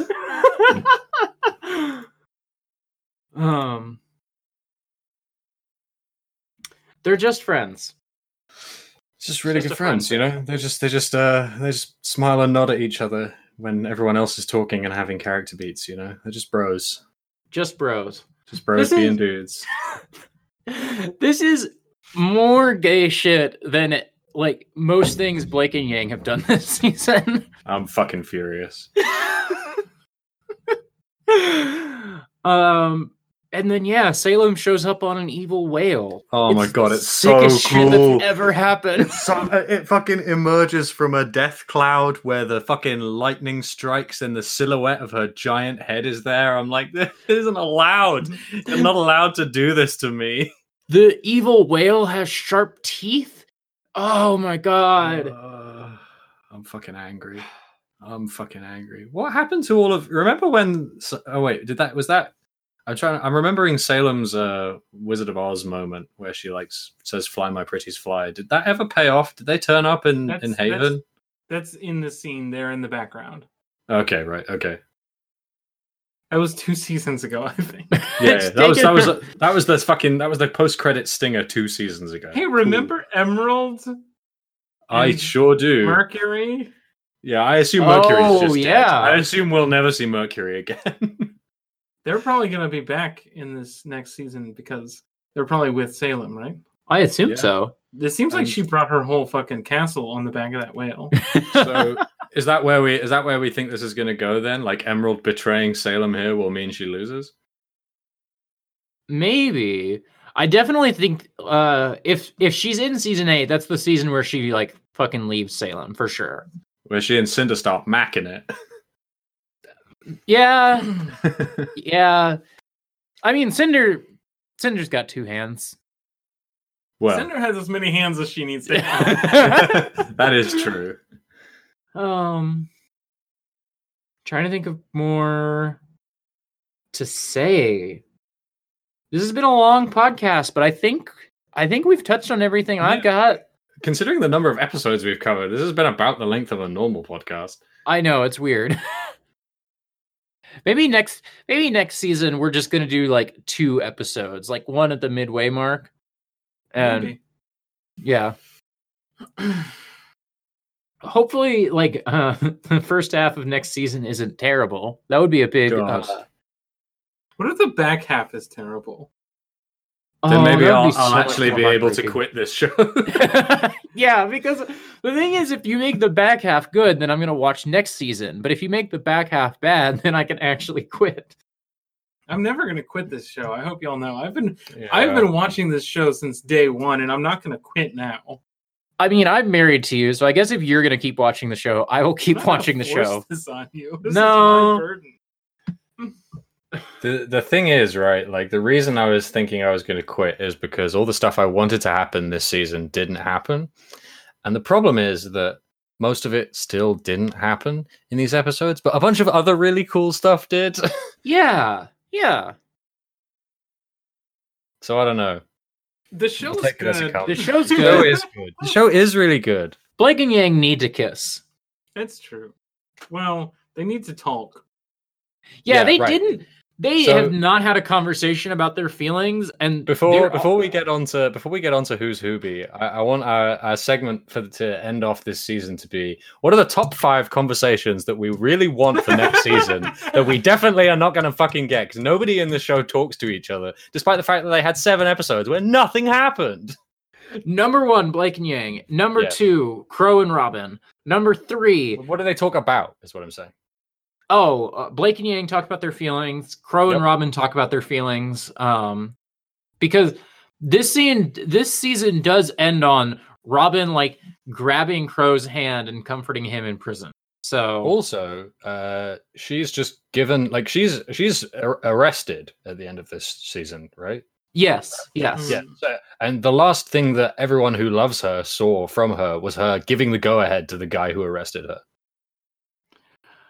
Yeah. on like national TV. She was like, "This guy's great," and he just arrested her and also put the city under martial law. And Yeah. but that would require this show to reckon with its fascism, which is definitely not going to happen. So that's number 2. Number 3, that trans character to get any speaking lines. Does that count? No, but she did speak. She did get speaking lines. More. I want Robin's Happy Huntresses to get more stuff to do. They will have their own episodes of Ruby Chibi this year. Oh, yes, they will. Wait, really? I hope so. Oh, okay. I thought that you'd like read that in a press release or something. I hope they bring back Ruby Chibi. I assume last season of Ruby Chibi didn't happen because of Vic Mignogna. I assume that's what that is. I assume so. I don't know that for a fact, but it would make sense. What else? Are we ever going to have a serious conversation with Penny about the implications of her new superpowers, or are we just going to let that one sit? I assume that one has to happen. I assume there has to be a conversation. Ruby and Penny are the two characters who are capable of talking to each other. And so Penny will go to Ruby and be like, I feel really scared of my new powers. And Ruby's going to be like, I'm too busy being sad about my mom to and like also comfort being you. Like my new powers. Yes. I don't know how to comfort you like I usually do because I'm sad now. Or she'll just comfort her like she normally does. Yeah. When does John get his winter maiden or any maiden powers? So if Salem killed Summer, who is the Summer maiden? And why unless Summer's not dead? Yeah, I feel like the implication is that Summer isn't dead, right? Oh. Which would be an reversal of I don't have to stop you. Because the maiden can't be a problem if she's not dying and passing on the power. Yeah. I was going to say, do you think she's like keeping Summer on ice so that like she can give the powers to someone? She's doing like Gideon Graves. She's going to have a big tube with all of the girlfriends in the tubes.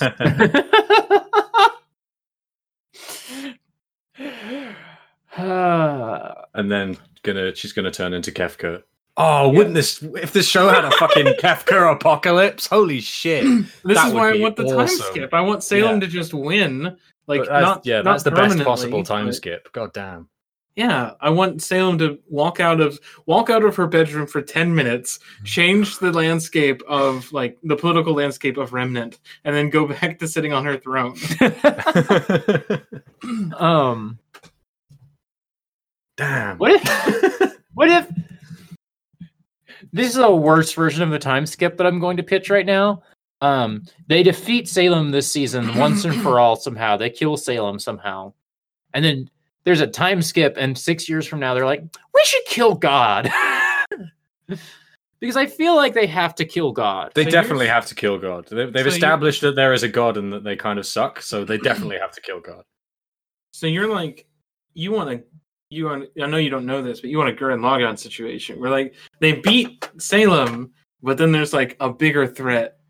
Not even there's a bigger threat. I want them to like sit around for 6 years and have nothing happen, and then they just randomly decide that they're gonna go kill God now.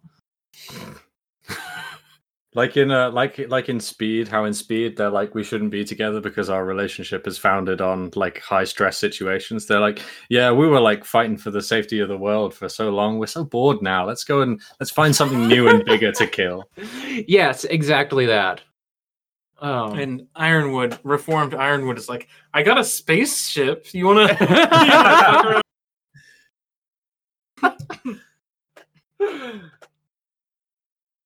But no, they definitely have to kill God. I think we talked about this maybe on the episode where they break the moon. Like this show, there's no other way this show can end than for them to kill God. They definitely have to kill God. I just want it to be for very arbitrary reasons. I Fair mean, enough. the show will end multiple times. Mhm. Because it's a Rooster Teeth show. They're going to end Team Ruby's story at some point, and they will make a new show in the same continuity. Yeah, but I think we're a ways off from that. I don't know. I think we're less than 5 years away. That's what I mean. That's quite 5 years is a real long time. 5 years ago was before 2016, and there was not before a 2016. It didn't. But 5 years from now, we will have gone through another election. No, we won't. They'll still be counting the results from the primaries. Hey, topical. Fuck. So the whale's so cool. What a choice for a fucking thing. Why is it a whale? Someone I don't know, but at that's the Rooster best Teeth was possible just like, choice. I fucking love Dishonored. What if we put a whale in? And someone else was like, yeah, Dishonored's really good. Let's put a whale in there. They were like fishing through metal album covers to make the final like visual beat of their show, and they were like, I've got this Gojira album cover, and they were like, damn, yeah, cool. Fucking Well, flying whales. How do you beat the dragon? Yeah, I mean, a whale does beat a apparently. dragon. I mean, is that wrong? I think that's right, if you ask me. The whale, like you said, the whale has sharp teeth. What does a whale need teeth for? What does God do with a starship? Exactly. Exactly.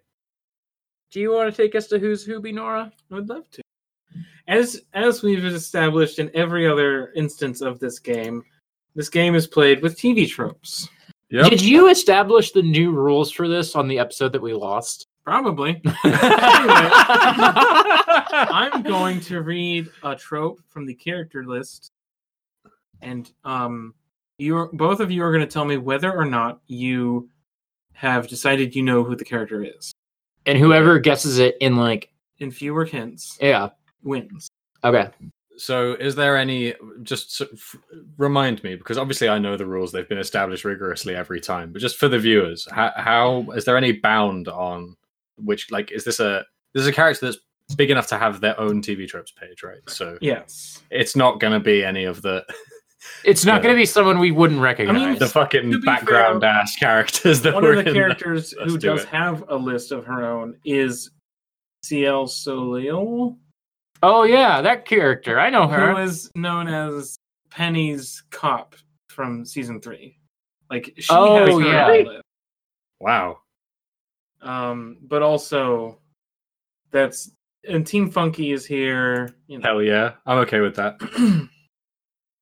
Remember they were in this season? Remember how it wasn't that cool? It was all right. Remember Team Kafifi? bring back Kafifi. That's my big. They already brought back Penny. They did that for me. Now they're gonna bring back fucking shit. What's her name? They brought back Team Coffee this season. No, they didn't. No, they didn't. No, they brought back the other team. Team Funky. This is what we're talking about. We were literally just talking about Team Funky. You're I might have going been through writing this a tweet. conversation. You all might have heard backwards. keyboard sounds. I might have been. Writing a tweet on a keyboard. Twitter for desktop. Ew. It's more likely than you'd think, unfortunately. Hi, listeners. It's Autumn from the editing room. Just saying that for the next couple minutes through Who's Whoby, Nora and I start to cut out a little bit. I guess I could fix that by using our local recording instead of the Craig backup for this, but that would be more work for me to do, and I just don't think anybody should hold me to any standards ever. And I will just simply not do this extra work, and you're all going to put up with the fact that Nora and I cut out a little bit through these next couple minutes. I love you. But yeah. Shit. What is the character's name? Coco. They need to bring back Coco. They Yes. brought back Penny. Now they need to bring back Coco, and she's the Summer Maiden because she's just really good friends with Summer. That's just how it is. Make it happen, Rooster Teeth. TV tropes. TV tropes. We are TV on tropes. TV Okay. It is time for Who's Whoobie. There's a character named Shay D. Man. Oh, that's the guy. That's the bandit guy that Yang beats up to get to Raven's camp. My guy's name is Shady Man. Okay. Anyway. I should probably be filling this dead air somehow, but I No, don't it's have fine. any idea. Our Just first, put elevator music in the edit. Our first trope is Action Mom. Okay, I've got a couple ideas here. There's a couple moms in the show. Yeah. One or two. Keep going. Now, stop me if at any point you need a reminder, because they're not always Self-evident. self-evident. Determinator. Okay. I know that one. I've unfortunately used TV tropes enough to know what that one is. Mm-hmm. I think I know that one. Remind me. It's just a very determined person, like the A Terminator. character, good or evil, male or female, young or old, ever, no matter what. Okay. There's no stopping the Determinator. You didn't. They do not understand. You're still tact. reading. That's a link. And it's a waste of time to tell them the odds. That's another link.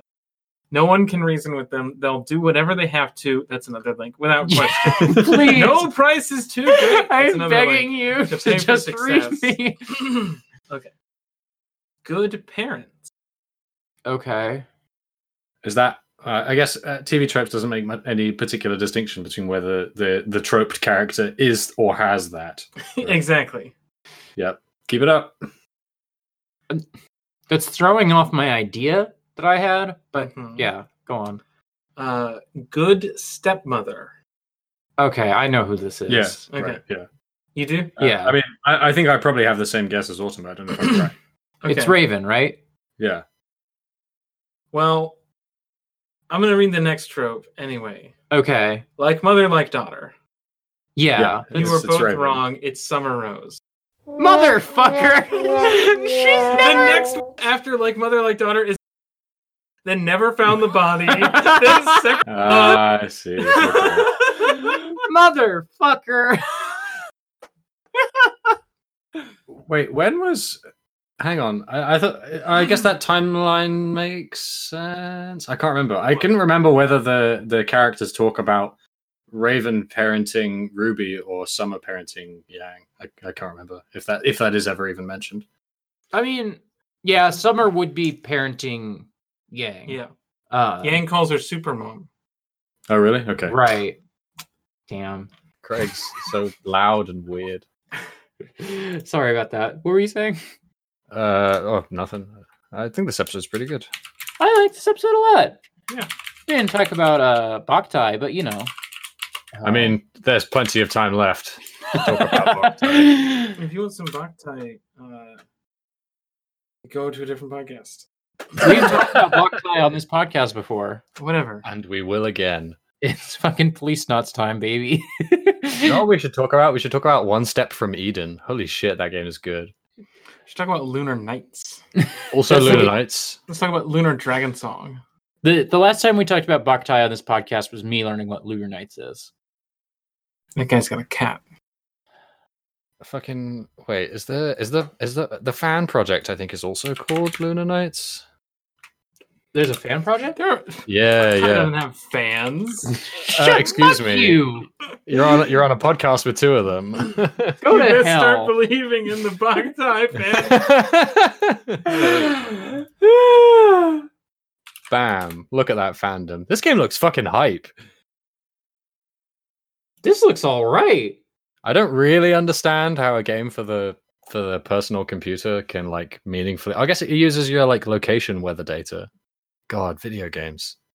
But yeah, One Step from Eden. You'll ever play fucking Mega Man Battle Network? No, but I was actually just telling someone the other day that I need to download all the Mega Man Battle Network Me. ROMs. You were saying that to me. No, I was You saying fucking this.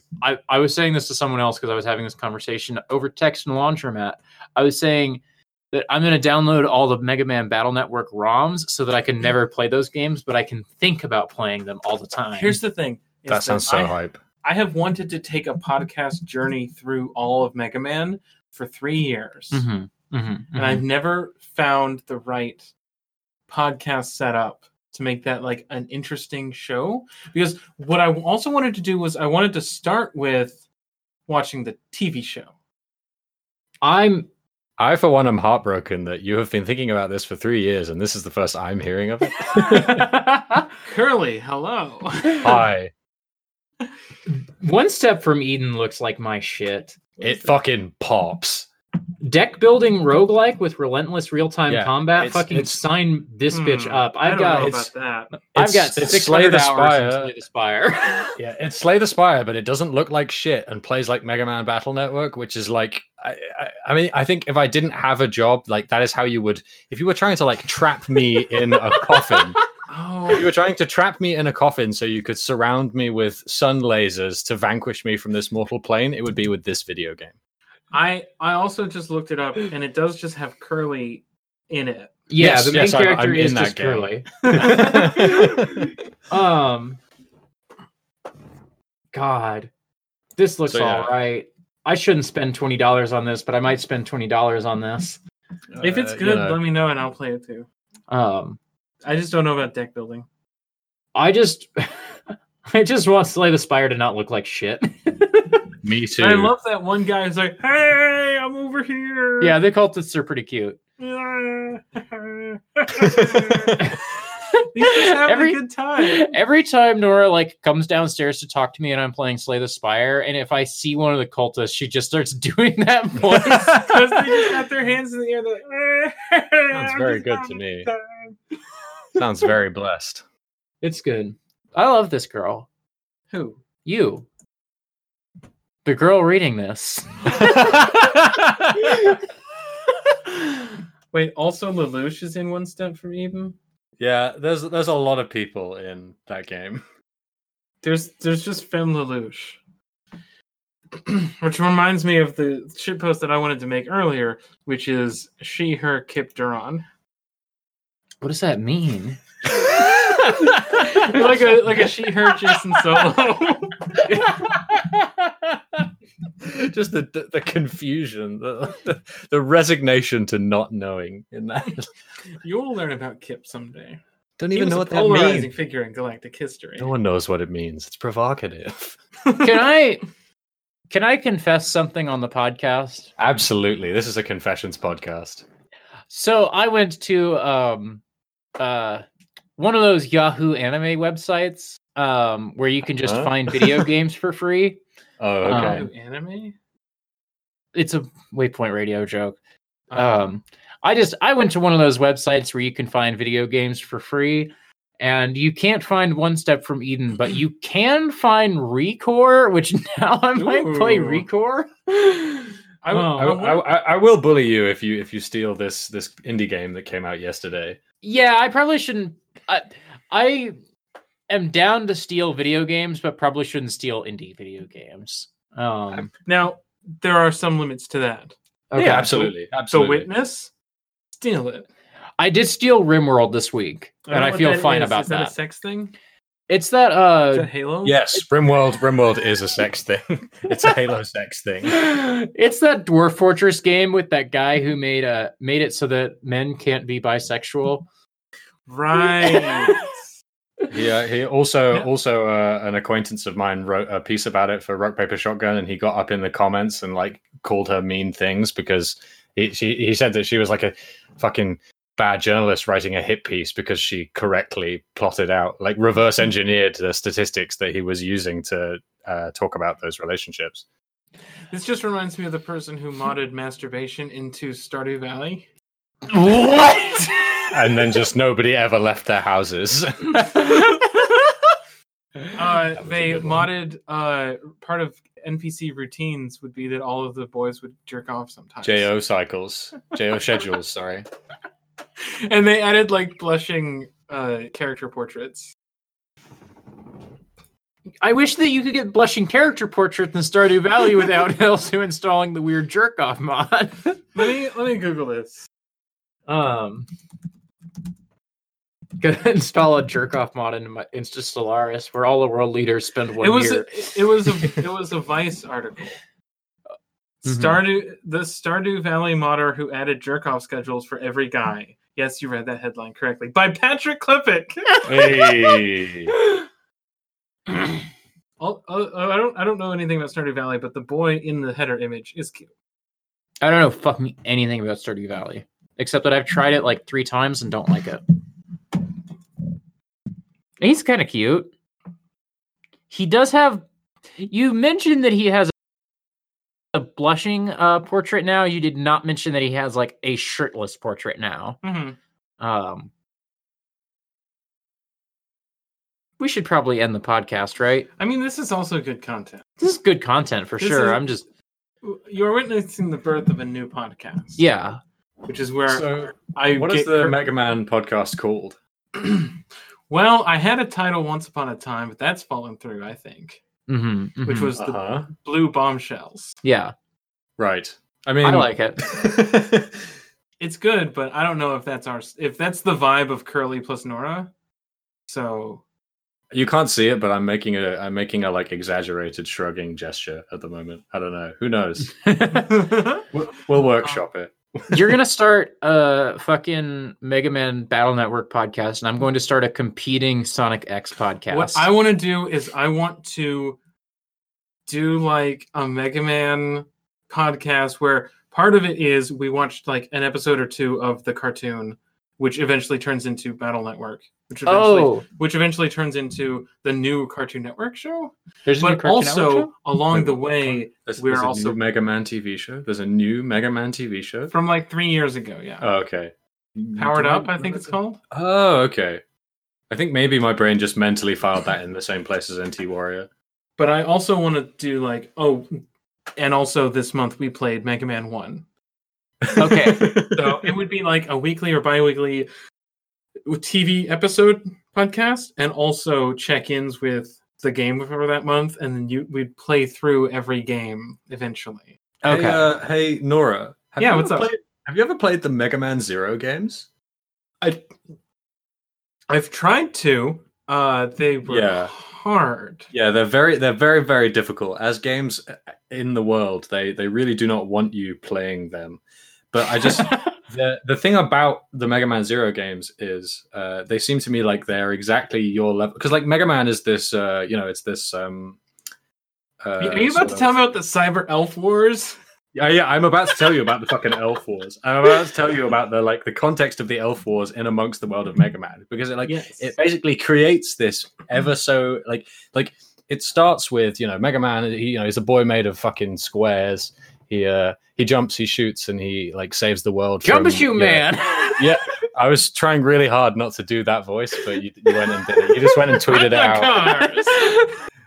And then in Mega Man X and Mega Man Zero has like anime baggage. Like he's got a virus that makes him kill, and he doesn't want it, but he's trying to get rid of it, and he's also very hot. And X is confused about all of this, and then Zero murders someone. He screams, "What am I fighting for?" And then in Mega Man Zero, it goes another layer up. Like it seems like exactly your intersection of like weird lore baggage bullshit.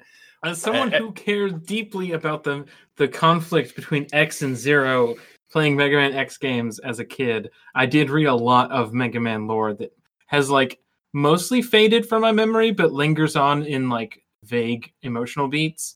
Because they not only are the Mega Man Zero games like a game like where the story is written specifically for people who cared more about the story of Mega Man X than the people writing it, but then they did that again with Mega Man ZX, which is a game set in the ruins of Mega Man. It's insane. It's great. And then at some point you'd also have to play Legends or whatever, I guess, but who really cares about Legends? Me. I'm that person. I knew that's what was coming. I knew someone who would care about Mega Man Legends. It's Curly. Me, hello. I think I probably still have the Mega Man Legends like crowdfund project as a Facebook group that I follow. You could probably, if you were to dig down into my very defunct Facebook, you would find that group. Okay. I have 2 memories in my head, and I can't remember which one is real. It might be both. Did they do a Kickstarter for Mega Man Legends 3? Did Capcom do a... No. Yes? No. There was definitely a crowd I'm not sure if it was a funding project or a support project for Mega Man Legends 3. But Mega Man Legends 3 has been formally cancelled. Yes. But they also did. It was going to be for the 3DS, I remember. But there Among was other things. there was also Red Ash. That's the second thing I was about to ask about, is that the Mighty Number 9 people were also going to make a Mega Man Legends. But the Yes. game didn't make it, but the anime did? Whatever. Mega Man Legends 3 was announced for the 3DS in 2010. There you go. Following the Canceled in cancellation 11. Following the cancellation of Mega Man Legends 3, fans created a Facebook titled 100,000 Strong for bringing back Mega Man Legends 3. That's me. I'm one of those people. Aiming to get Capcom to resume development of the game. Yep. Remember when they had polls for the fandom to determine the cute girl for the Mega Man Legends 3? Remember Project Rain or Rainfall? Do you all remember this? No. This was like the people who were petitioning Nintendo to get Xenoblade Chronicles, The Last Story, and something else brought to America. What am I talking? Project Rainfall. Yeah, it's fucking Operation Rainfall. Oh, Video game. That sounds like a crime. That sounds like, something that you read about. Like, that sounds like it took place in The Hague. yeah, they got Xenoblade Chronicles, The Last Story, and Pandora's Tower brought to Damn, the those US and Europe. those are certainly video games. Remember when Sakaguchi quit Square and then went and made a game called The Last Story? Fucking legend. A hero of our time, of all times. They should put that on the Switch, so I can never play it, but think about playing it most Remember days. the launch trailer for Mighty Number 9? No. What? You mean the one that the one with the anime fans on prom night? Uh-huh. Oh my god. People got so mad about that. Do you know what? Have you played the Mighty Number 9? No. Mm-mm.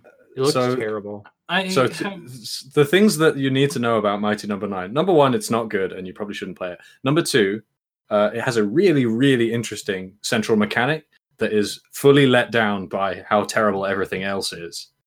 And the third thing that you should know about Mighty Number 9 is they made a good one, and nobody knows about it. It's the most recent Gunvolt game. Is if Mighty Number 9 was good, and it fucking owns. I like the first Gunvolt, and I never got around to playing the second one. Yeah, I heard that all the Gunvolt games are pretty good, which is so funny because Mighty Number 9 is so bad. The first one is like I'd say the first one is a very so the first Gunvolt game is like, it's weird, like it's especially because people were expecting a new Mega Man Zero game. It's very much not one of those, but it has that physicality, it has that same level design, it has that attitude, but you don't play it in a very similar way. So it's weird. A lot of people didn't like it. I really like it, but it's very different. And then they sort of use more of that like design and action pedigree that they had from the Mega Man Zero games, and they bring more and more of it into Gunvolt 2 and then Luminous Avenger X. And Luminous Avenger X is fucking awesome.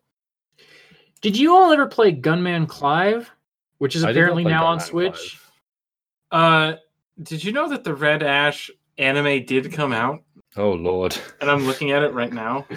I'm watching it on YouTube right now. So is that gonna be season 0 of our Mega Man podcast? Is we watched this anime of a fan project that never came out. Wow, this really is Mega Man Legends, isn't it? God damn, they didn't try very hard to make it not.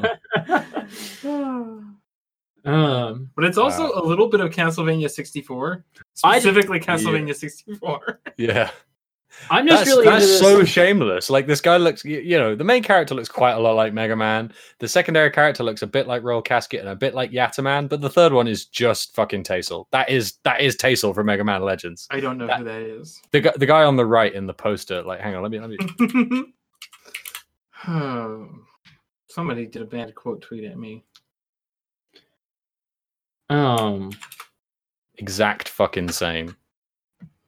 Hang on, let me. Oh my god. Check out this guy. Oh my god. It's the same fucking dude. It's the same guy. I just really like this video you posted, Nora, because it does really remind me of the days when you would just watch Naruto on YouTube. In 7-minute chunks. Yeah. Oh yeah, baby. So this has become an episode of Export Audio. It really has. All I had to do was say the words Boktai, and I really want to check out Kira 5. I keep thinking about hacking my 3DS and not doing it. I should just do that. That's because every time you try to do it, you have a panic attack. That's because every time I try to do it, I ask people for help, and I get like a panic attack. Yes, people always make me panic. Damn, this show looks kind of cool, you know.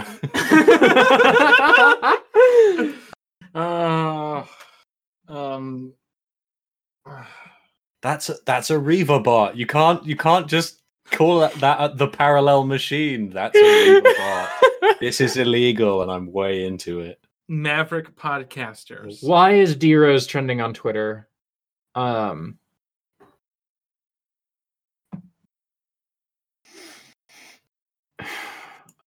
I hope D-Rose gets COVID. Cool. Are we doing this? I'm gonna cut that. Are we doing this on the podcast? I'm gonna cut that. He's just a bad man, and he's trending on Twitter. Joe Biden's a rabid dog. He needs to be beaten to death with a stick. I mean, mood. Oh, he's coming back to the Bulls. Good, that's where he belongs. Why is Godzilla trending on Twitter? I just saw something that made me grumpy. That's all. We're reading Twitter live on the podcast. Curly, where can people find you online? You can find me online. You can find my terrible tweets at twitter.com/curl_e_brace. On there currently, because I'm not allowed to leave the house, I'm tweeting links to streams, which I'm doing twice weekly.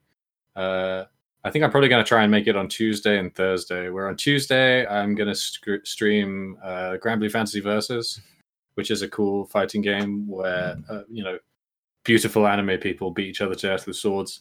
And then, Smash Brothers. Yeah, it's a lot like Super Smash Brothers, actually. Wario is there. There's a fart button.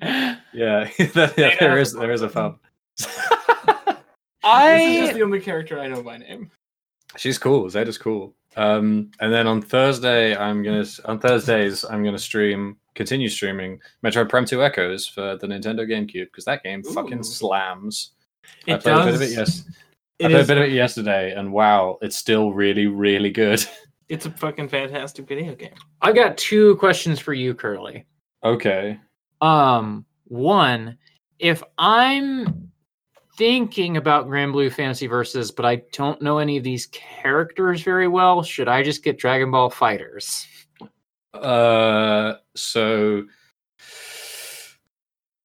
those 2 games are about as different as fighting games can be from each other. I assumed they were similar because they're both by Arc System Works. Is that not true? Yeah, so that's not that true. So Okay. There's definitely similarities between the games that studio makes to my knowledge, but they're not what you're thinking of. Okay. No, they're the thing that Arc System Works is famous for across the titles is the animation technique that they use, and it's what allows them to recreate.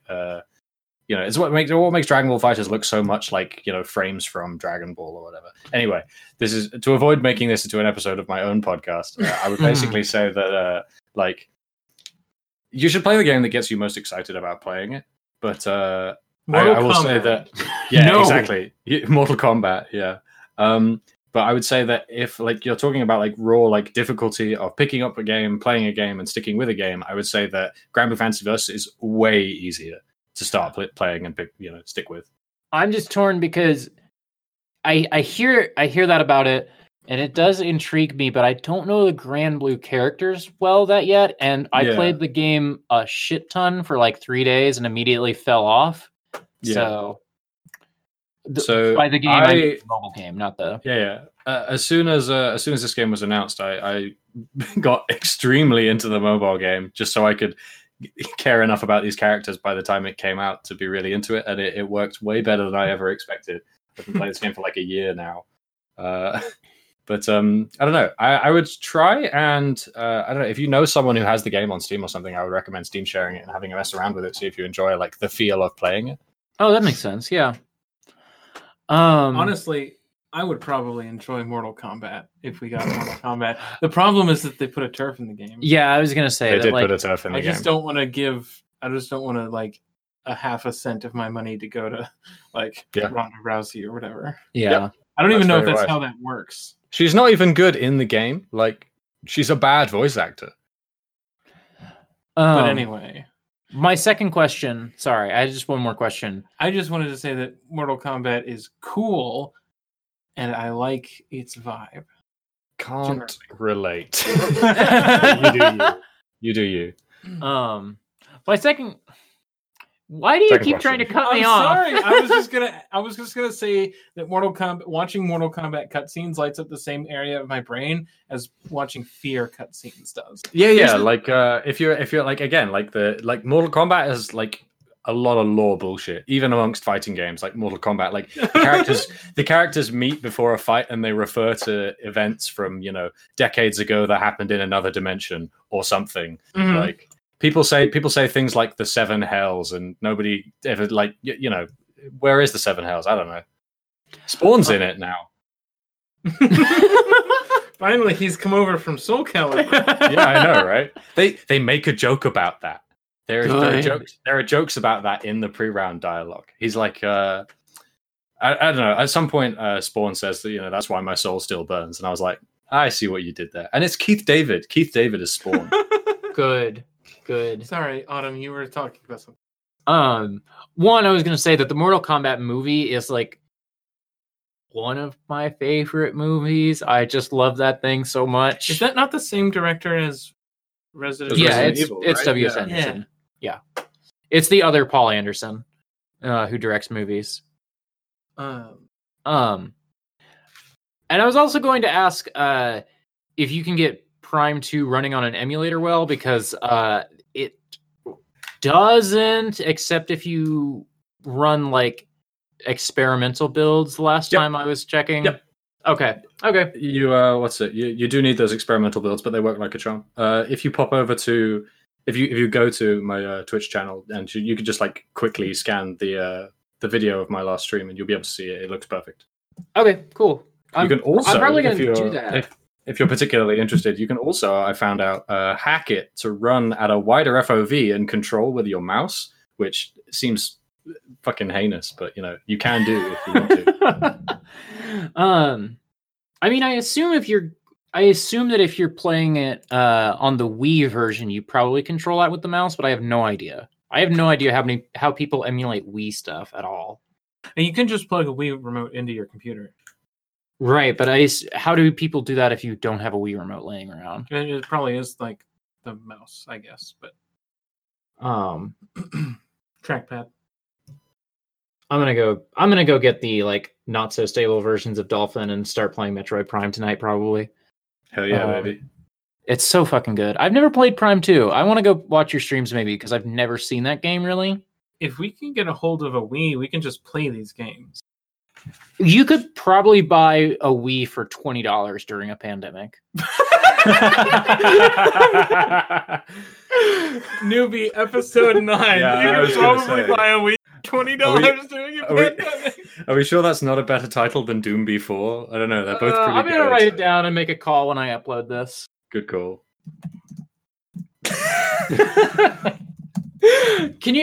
The real question is, can you buy a Wii U for less? People will pay you to take it. Here's my question to you. Mhm. Is all of this still in Newbie, or did we just record 2 episodes? No, this is all a newbie. Okay. This is all a newbie. Yeah. I'm a, you know, it's a mega episode, right? We had to Yeah. make it mega somehow. And somehow we made it mega by deciding to start a Mega Man podcast. Yep. And also me talking about piracy a bunch. Yeah. But because Mega. and this is what happens when you shit talk Boktai in my presence. Your podcast gets 20 now minutes longer. I get to do a thing that I wanted to do. Is talk about Mega Man. Owned. You tore the ass of my costume off, and now my ass is exposed. How terrible. It's Guts Man.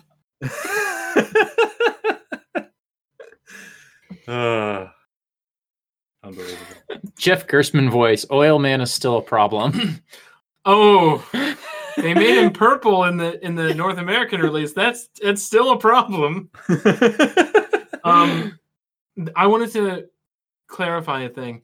The reason that I made a sour taste face when I was looking at TV tropes is because one of the pages referred to Penny as a gynoid. Ooh. Bad vibes on that one. Don't like these vibes tropes. you've given me. TV tropes is fucking cancelled. Who taught them the word gynoid? It wasn't me. I'm against it. It's just weird. So yeah, twitter.com/curl_e_brace or twitch.tv/curlebrace, where I do streams. How about you? Where do people find you online? Find me on Twitter at autumnal_coffee. Today is Saturday. This podcast probably going to go up a couple days from now just because I have to edit it a little more than anticipated. But before this podcast goes up, presumably will be the next episode of Absolute Destiny Apocalypse. We took a little break, 3 episodes in, as you do sometimes. And we're back at it again at Krispy Kreme with 2 very good episodes of Revolutionary Girl Utena. And also coming possibly before this podcast drops is Journal Updated.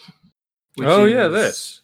My new monthly game club podcast, where me and your friend and mine, Molly, are going to play a game and talk about it, and specifically focus on games that offer narrative agency and choice moments, because the design of choice is something that I'm very interested in, especially as someone coming from tabletop design and getting more into video game criticism. I'm very interested in the intersection of like agency in these mediums. And our first episode was about The Outer Worlds. A game that you don't like and both wrote pieces about. We both wrote medium pieces about it when it launched, when we played it. We didn't like it, and we played it again. We still didn't like it, but we recorded an hour and 50 minutes talking about it. So that's going to be great. The next ones, because we're doing it in pairs, next month is... this episode is going to come out at the end of March. April is Soma, the spooky game. And then May is Mass Effect 1. And we're doing these 2 at a time because we will be playing Mass Effect 1 next month alongside Soma, because Soma's a short game. Yeah. And we're going to split the workload so that we're doing long games over 2 months and the short games every month. Makes sense. Not every month, but like every other. Yeah. Anyway, you can find me on Twitter at Neither Nora. You can find everything I do at norablake.online. You can find this podcast and a couple others on patreon.com/exportaudio. Journal Updated should be on the Abnormal Mapping podcast network, which you can find at abnormalmapping.com. That'll get you to it. It'll be up in the next 4 days, is my promise to you. That is my promise for this podcast that you're listening to. Both of these episodes will come out in March. Yes. I still have an hour and a half of editing to do, which is not an hour and a half of work. Yes. So. Right. We do have a sign off for this podcast, but it's terrible. Keep it Rubio. Fuck.